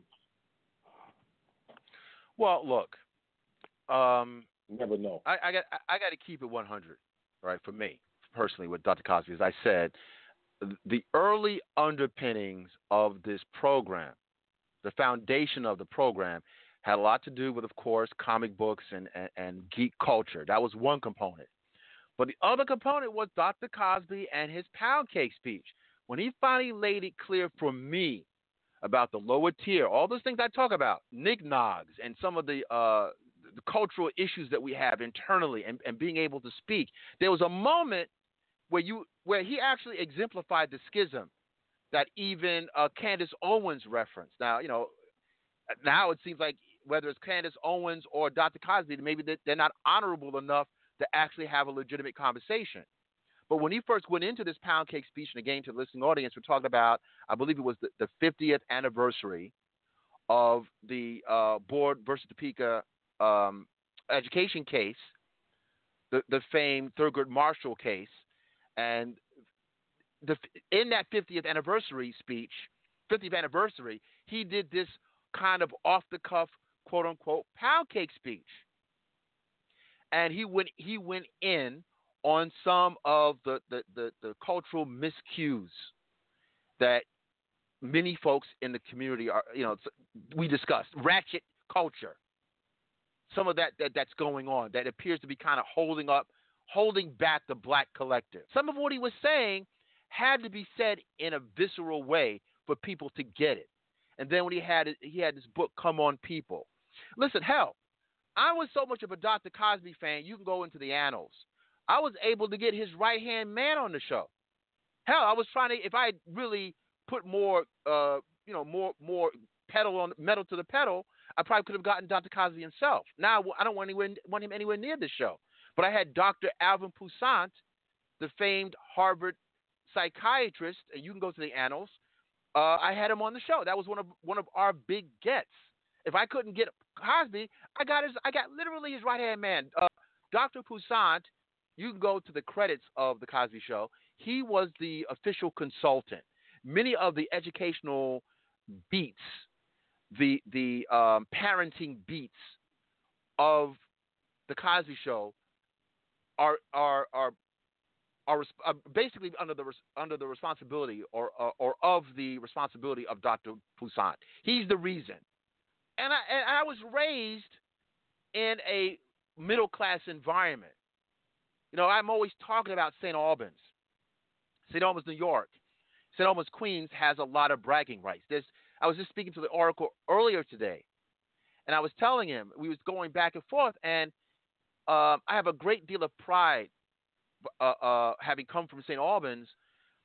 A lot of it has to do with the fact that St. Albans is literally Black Hollywood, new and old. Let me repeat that, new and old. If you go to Wikipedia and put in St. Albans, New York, there are several St. Albans, by the way. There's St. Albans in London, St. Albans in Britain. There's a St. Albans in Vermont, and there's a St. Albans in New York. The more famous one is the one that's in New York, because everybody who's anybody, I'm just going to go through just a few people from St. Albans. You got W.E.B. Du Bois was a resident of St. Albans. Percy Sutton was a resident of St. Albans.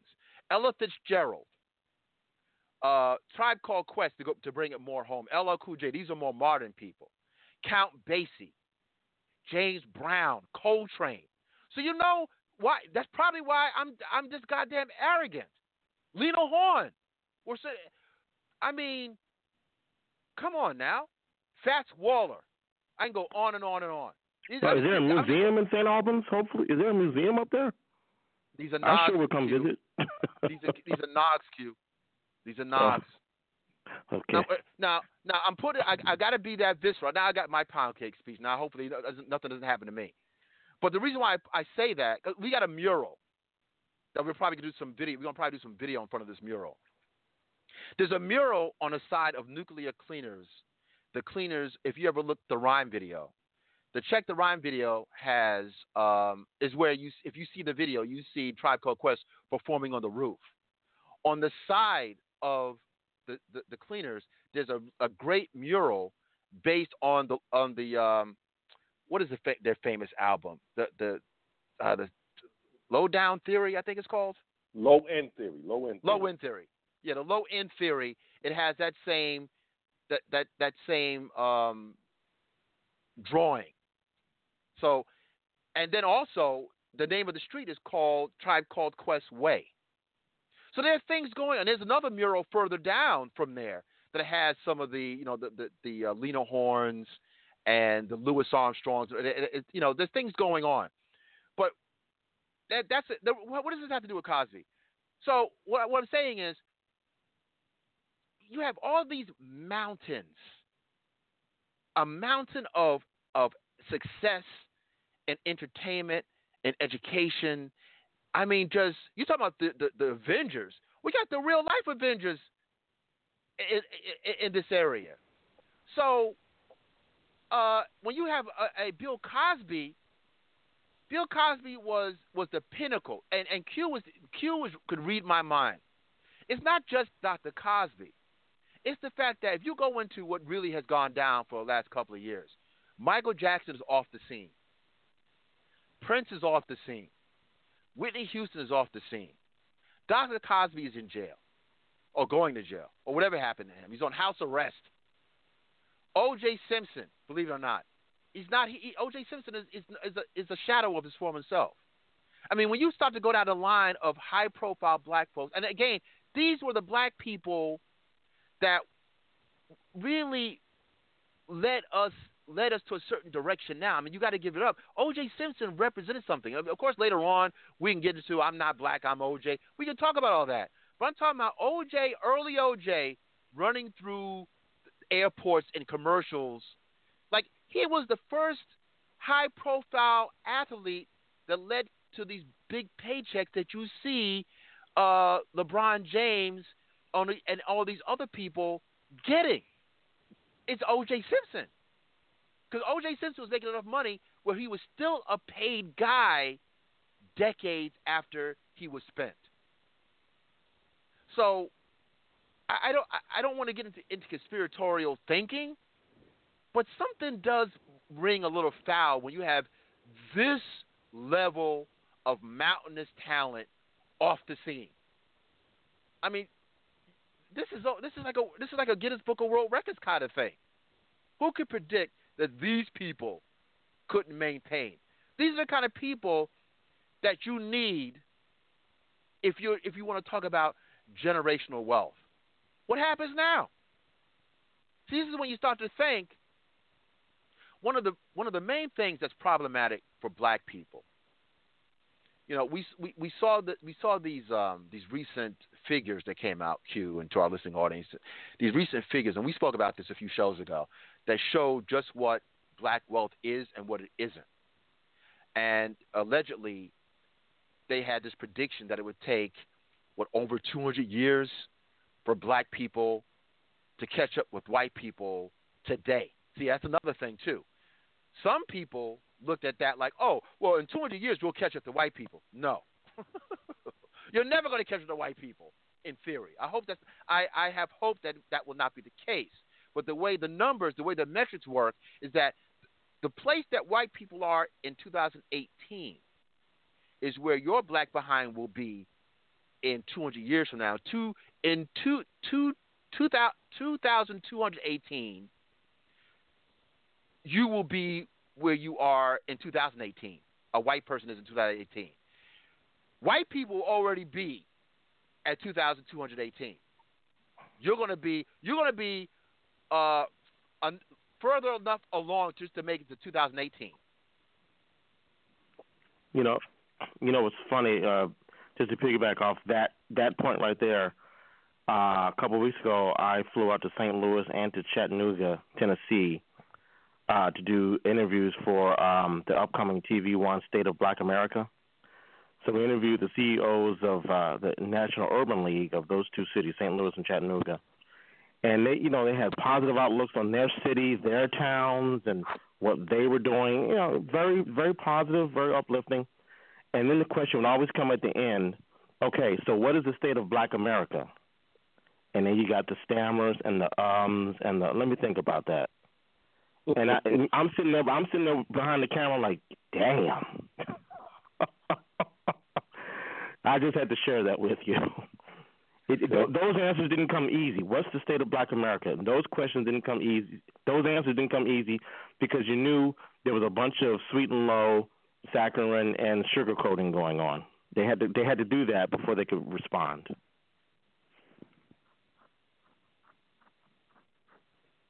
Oh, we lost him. Come on, man. Oh. What's going on, Afronerd, man? It's conspiratorial today. You understand? It's not Thanos. You understand? It might be NSA. Maybe CIA. Maybe CIA, too. With this stuff. You got to be careful here, man. You got to be definitely careful here. Let's see if he comes on back. You have anything more to say, Q, pertaining to that situation? You can let it rip some if you could be. No, not really. It's just I think he was on a tear, and I just wanted to offer not necessarily a negative dystopian punctuation to that, but it is what it is.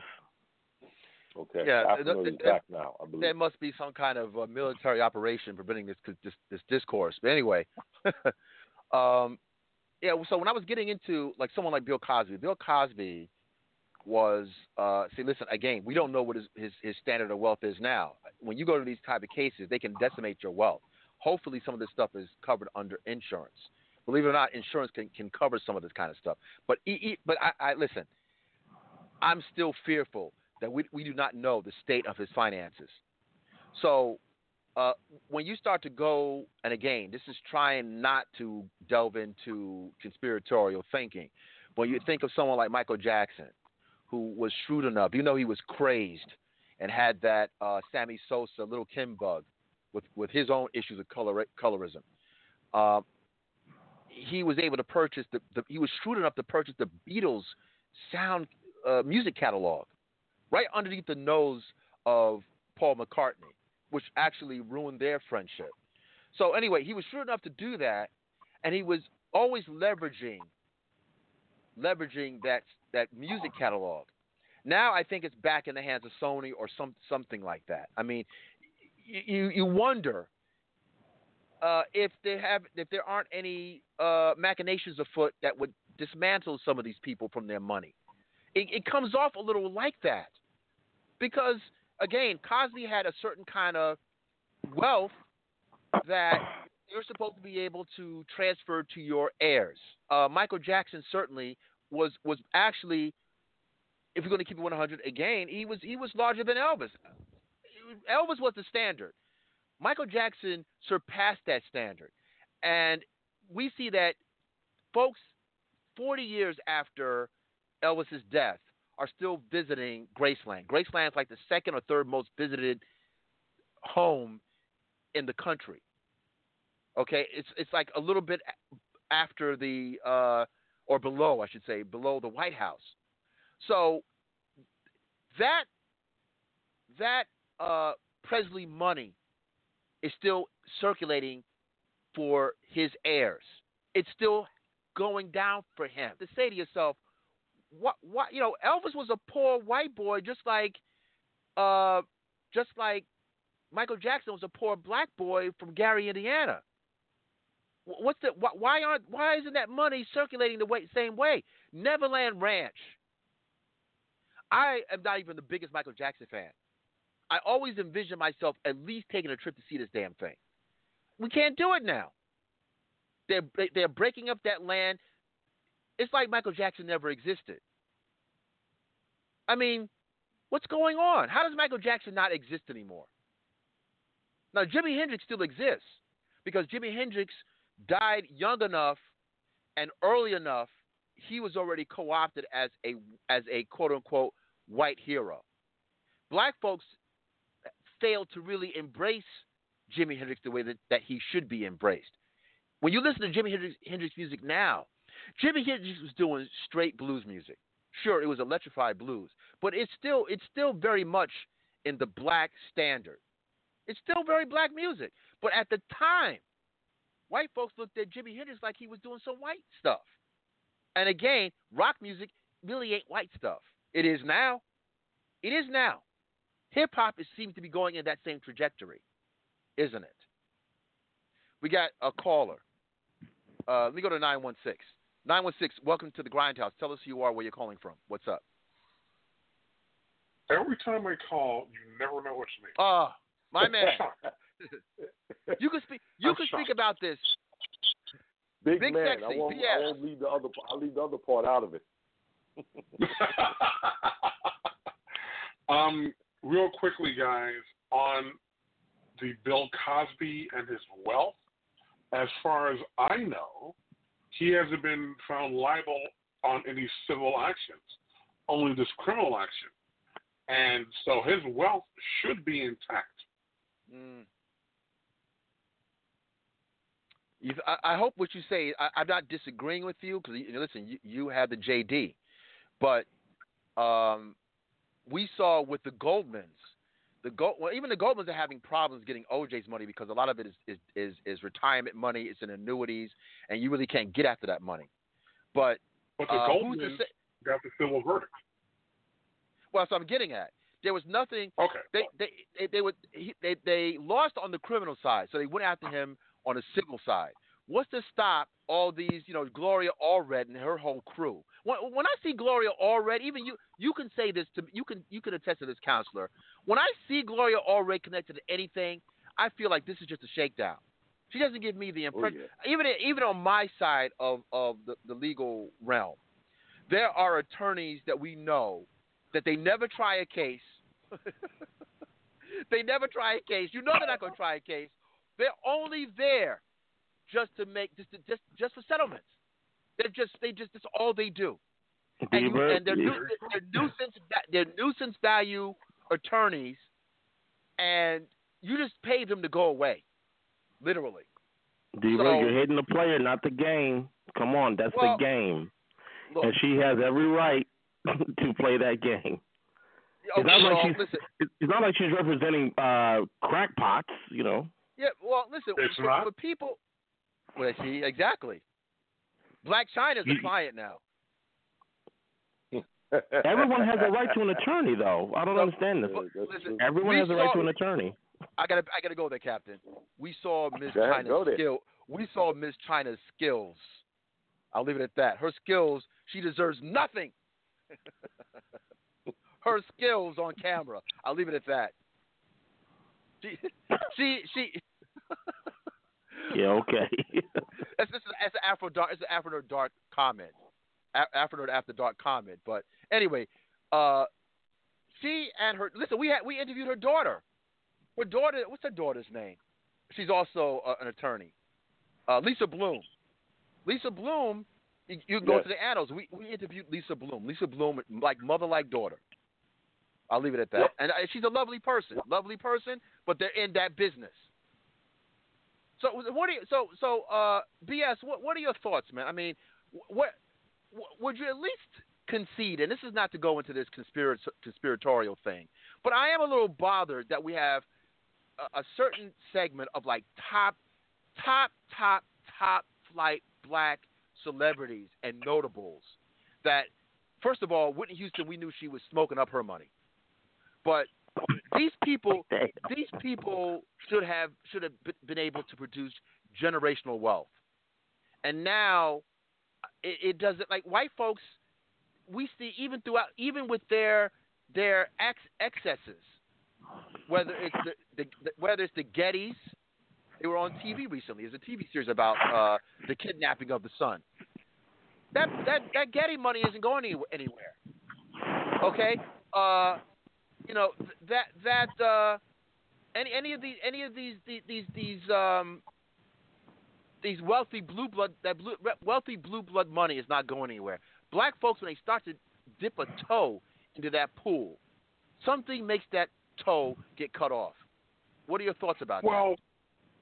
Well, regarding Michael Jackson's estate and that situation, Michael's children are very well taken care of. He turned that Beatles money, which was, I believe, a $41 million investment in 1984, and Sony, purchased it back recently for $1 billion and some change. So they're going to be fine. And that deal only encompassed the ATV catalog. It did not encompass Michael's own publishing. So the family, his kids, still have that. So Michael's generational wealth is exactly that. Those kids are going to be fine. Now, provided they can keep, Marlon and Jermaine out of the Latoya out of the pocket, they'll be all right. But those kids are going to be fine. Prince, and we all know I'm a gigantic Prince fan. Prince made the cardinal mistake of not doing any estate planning. That's why his situation is what it is right now. But I'm looking at black people who are still surviving. Jay-Z is going to be fine. His little girl, I forget her name, but she's going to be just fine. Blue Ivy. What's her name? Blue Ivy. Blue Ivy's going to be fine. Puff Diddley's kids are going to be fine. Dre's kids are going to be fine. I think a lot of people are letting the Cosby criminal verdict push them down that path. Now, again, as far as I know, no one has moved on him in a civil case, probably because there are statutes of limitations involved here. That's true. So I don't think they can really get on him. So what do you think is going to happen to him as far as sentencing? I mean, is he going to really do some time on this? I mean, he's talking about 30 years. The guy's 80. Well, again, I don't practice in Pennsylvania, and I believe it was 3 counts he was convicted of. Yes. Is that correct? And I read a story here that said the judge will most likely have those charges, or what do you want to call the sentencing, run concurrently. Okay. Assuming they run concurrently, again, I don't know exactly the code sections, but let's say a maximum is 10 years. That ain't happening. How it works is this. When a person is convicted by jury, the DAs and especially the judges, they look at the triad. That means the low, medium, and high sentencing possibilities.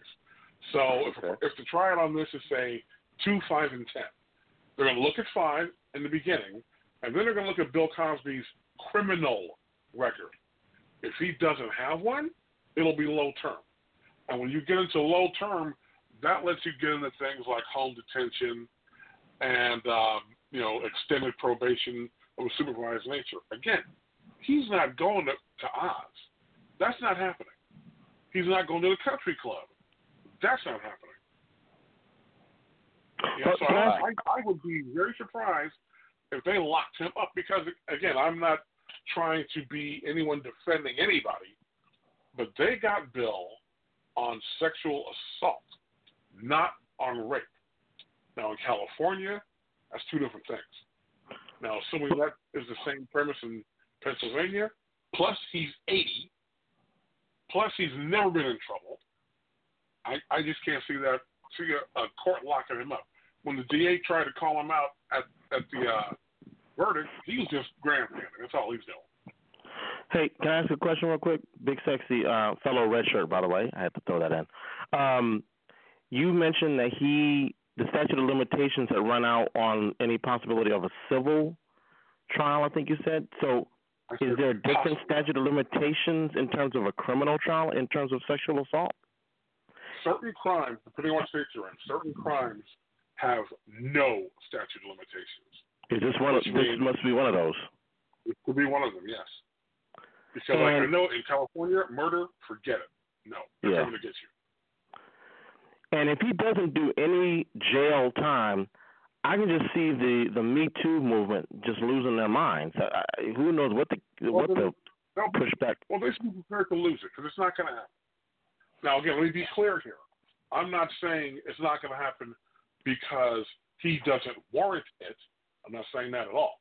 What I'm saying is when you have a first-time offender at that age, okay, with no record, please, ain't no way they're going to throw him in prison.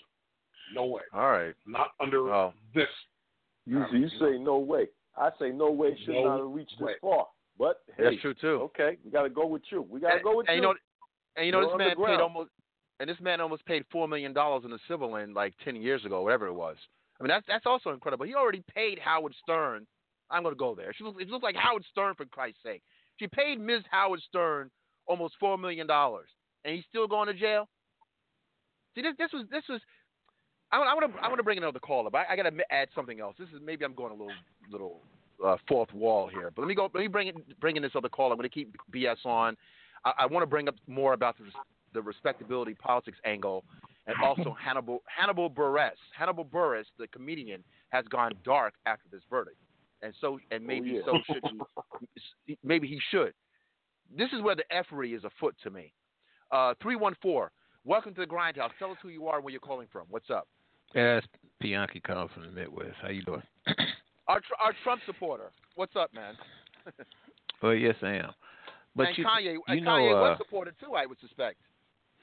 No, I'm not. Okay. You know, you made mention about Gloria Aldrich being a Allred, right? Shakedown.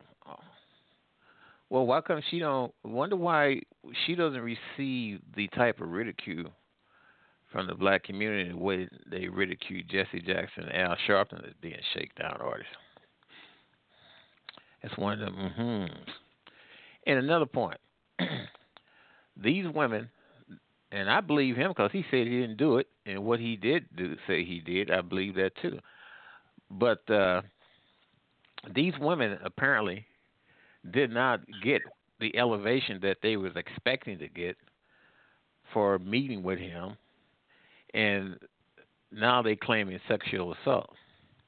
Well, let me ask you a question.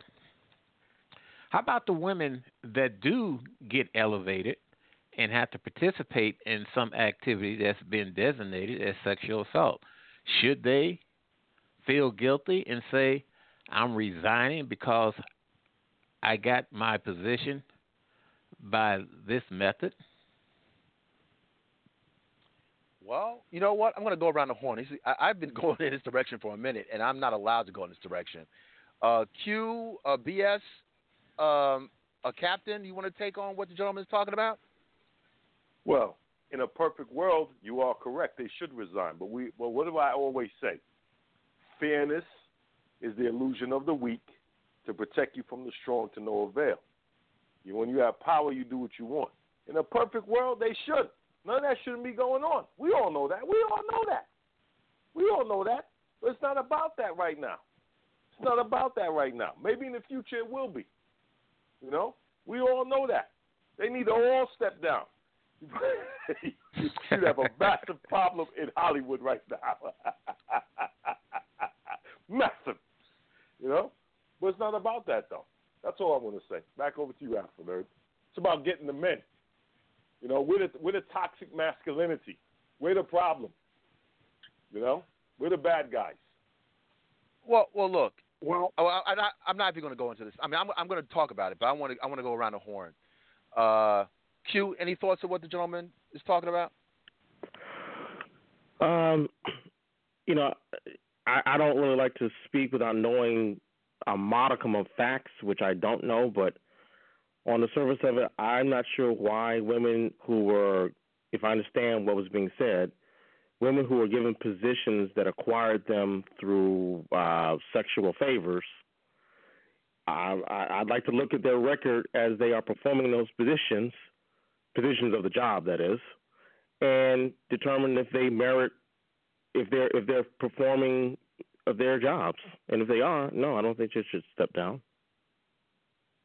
No, but what he's talking about, Q, and this is what I want to go to the counselor on, is that this is a quid pro quo sexual situation, meaning that, and this is 1920s Hollywood. In fact, that's even 1915 Hollywood, the silent era Hollywood.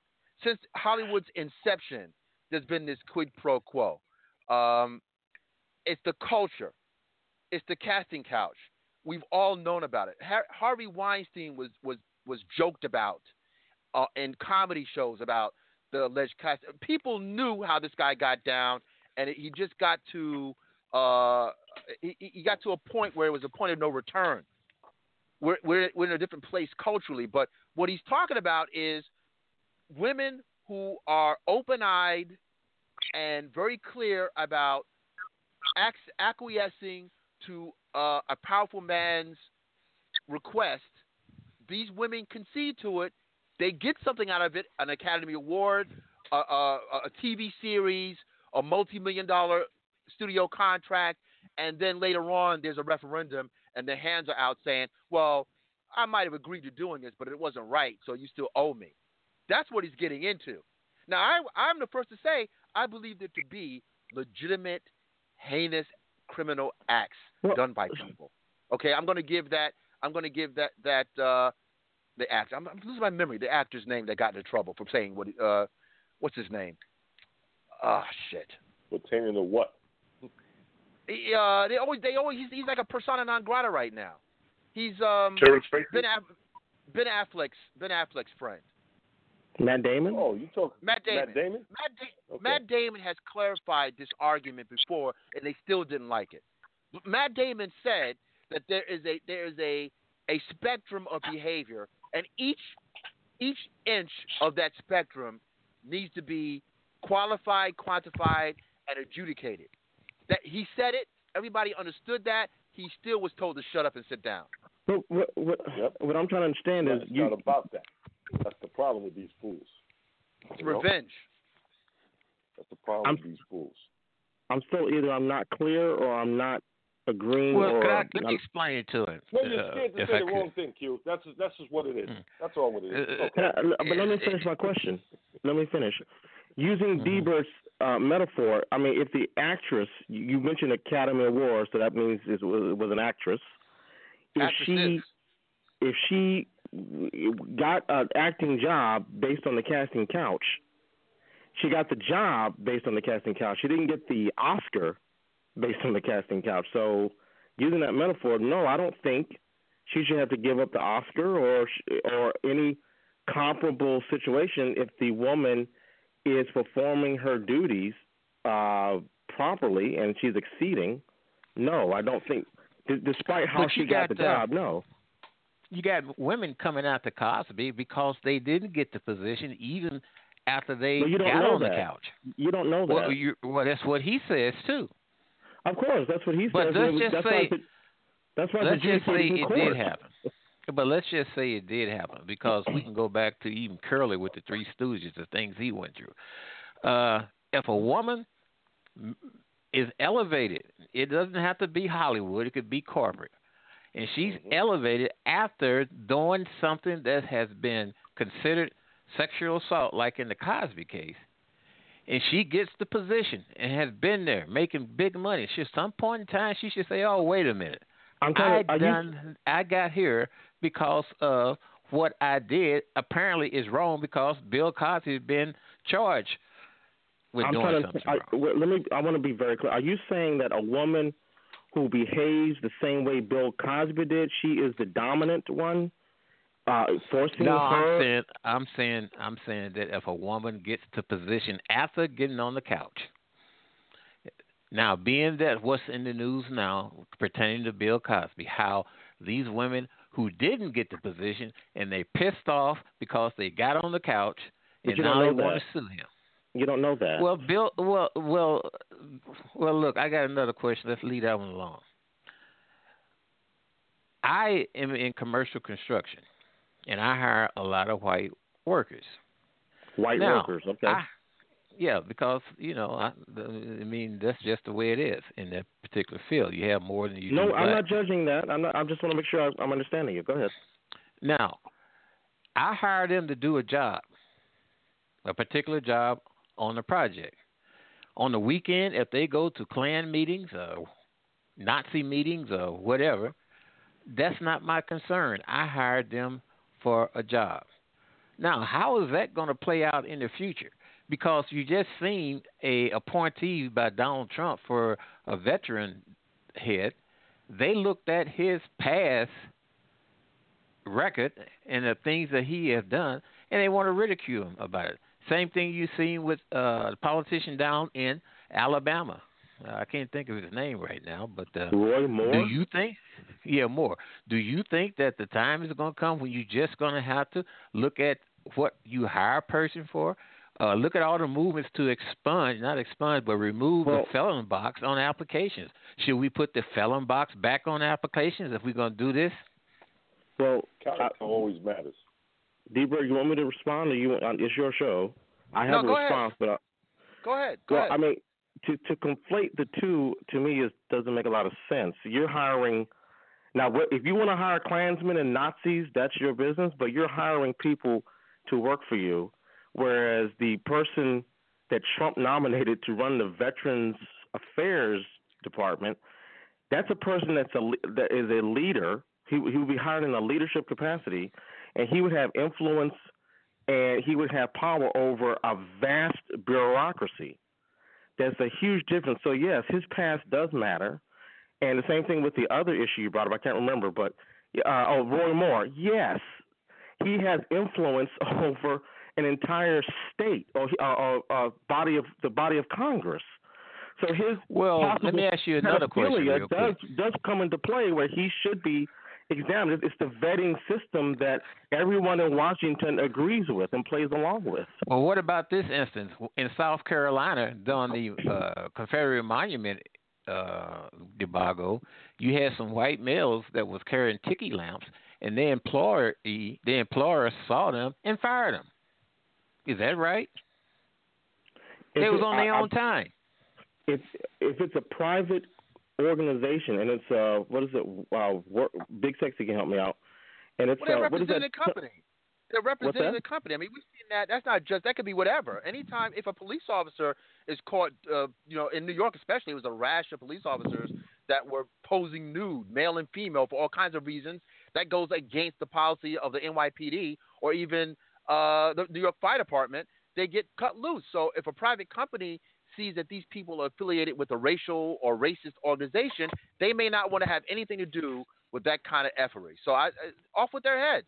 I have no problem with that. So I should fire my employees because in the weekend they go to Klan meetings. If you don't want to know, for the rest of them.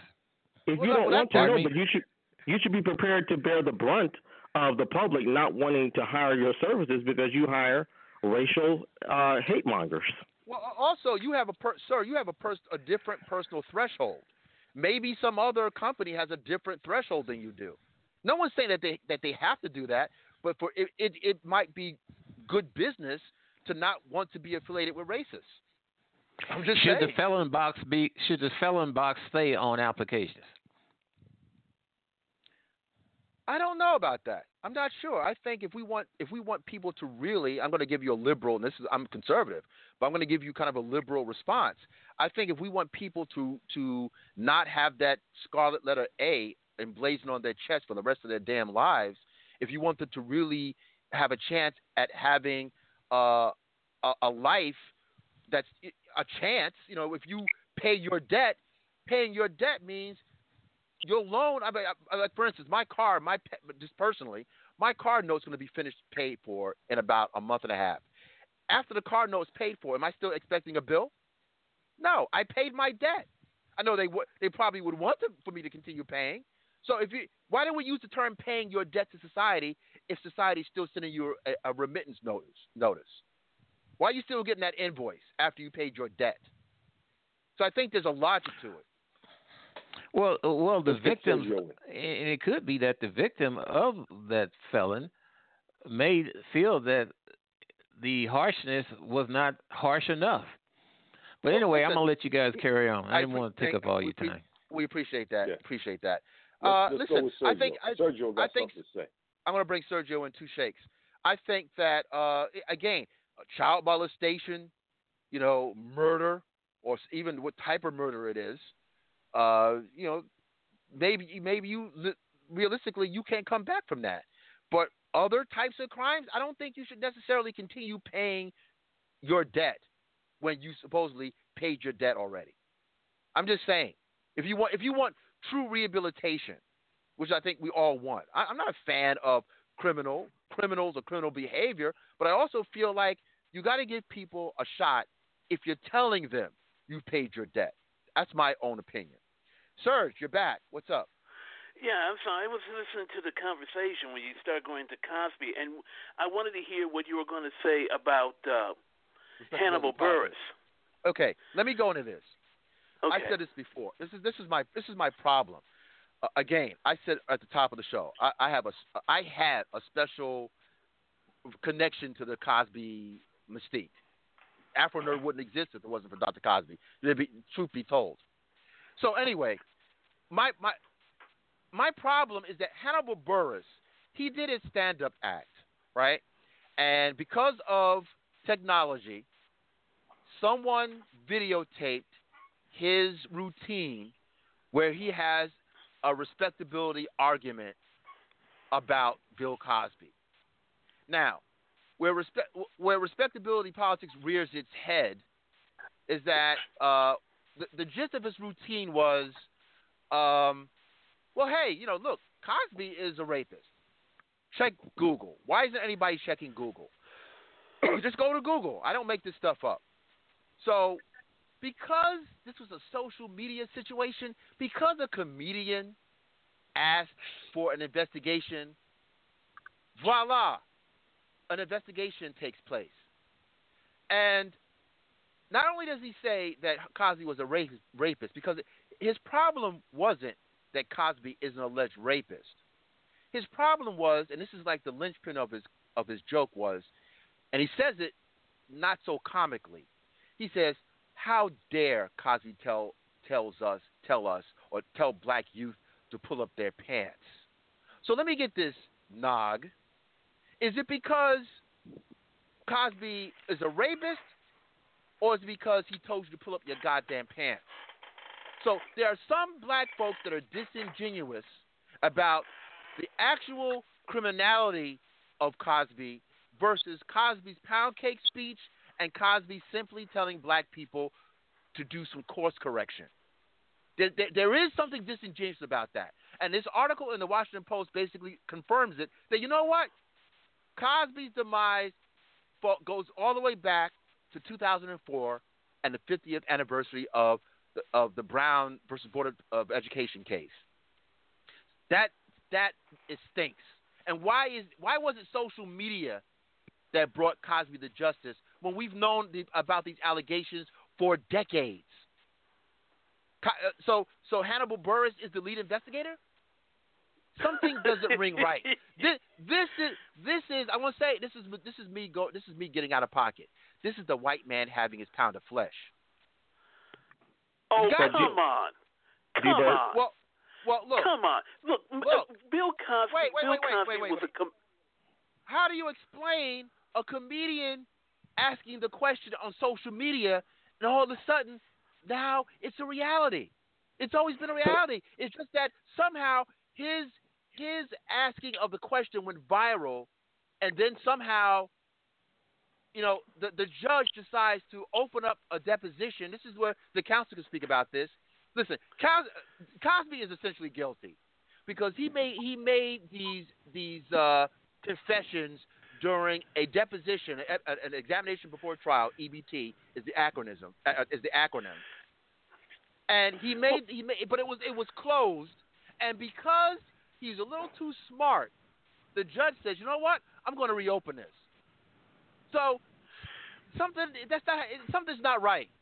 Some machinations behind the scenes made this happen. Counselor? First of all, I got to defend Hannibal Buress because I think he's very funny. Number two, don't forget I'm going to be in town next week. I'll call you when I get there. Okay. Next weekend. The thing also is the fact that no, you're wrong. People did not know about Cosby. I knew about Cosby. But the overwhelming majority of people, they really didn't know these stories. They believed the image they saw on the TV show, the sitcom, and the TV commercials. So when Hannibal Buress said what he said in his act, which he had been saying for months, it was part of his regular routine at the time. It just so happens that somebody taped it, right? And that it also is the power of today, the internet, of the social media thing, right? Because it wasn't as powerful as it was back in 2004. And also the other thing about what Cosby said in 2004, I would argue is not what he said, but how he said it. His commendation, like this smugness, that you can make the argument that you can agree with him, and I think a lot of people agreed with him. A lot of black people agreed with him. But his whole dismissive tone and his smug arrogance is what turned people off about what he said, right? It just so happens that back in 2004, the social media thing wasn't a big thing back then. Hey, Dburt, get your "Make Me Feel Good" cue. Get that going. I was man. I'm going to try. Dan, you're right. You're right. But we didn't like the way you said it to us. Yeah. Well, I didn't say it in a comforting kind of way. I didn't get out the cocoa butter. And I don't do that for males, by the way. So I'm not going to bring the cocoa butter out for you. Okay. For someone like Halle Berry, yes, she gets that cocoa butter for me, of course, and tenderness. But for the rest of the by the way, no. By the way, can I tell you that I've been following Halle Berry on Instagram? Wow, you ought to check out on Instagram. You really should. So, Dburt, are you upset with Hannibal Buress? There we go. Dburt, are you upset with Hannibal Buress because of the comments he made, or because like his butt hurt? No, well, I thought I didn't like the because it went viral. Because it going viral is not his fault. No, but look, the part is that when he told the joke, and then the tail end of the joke had a little bit of anger on it, where it really was really how he felt when he says, "How dare he tell black people to pull their pants up." It reminded me of Jesse Jackson threatening to castrate then Senator Barack Obama. It was a little bit of truth. Yeah, well, listen, I like Hannibal Buress also. I like his humor. I like his dry wit. I'm not gonna, he and Eric Andre. I like what they do, but I'm also aware that we've seen this up close. There's a faction of the black community that doesn't take kindly to respectability politics. They just don't. They want to be able to do their slut walks. They want to be able to get their Cardi B on and do twerking while pregnant. They want to do all these things, and they want to be able to get up into the White House at the same time. No, but look what happened to Jesse Jackson. He never recovered from that incident. He never did. When's the last time you've ever seen him? Now, granted, he's in his 70s now.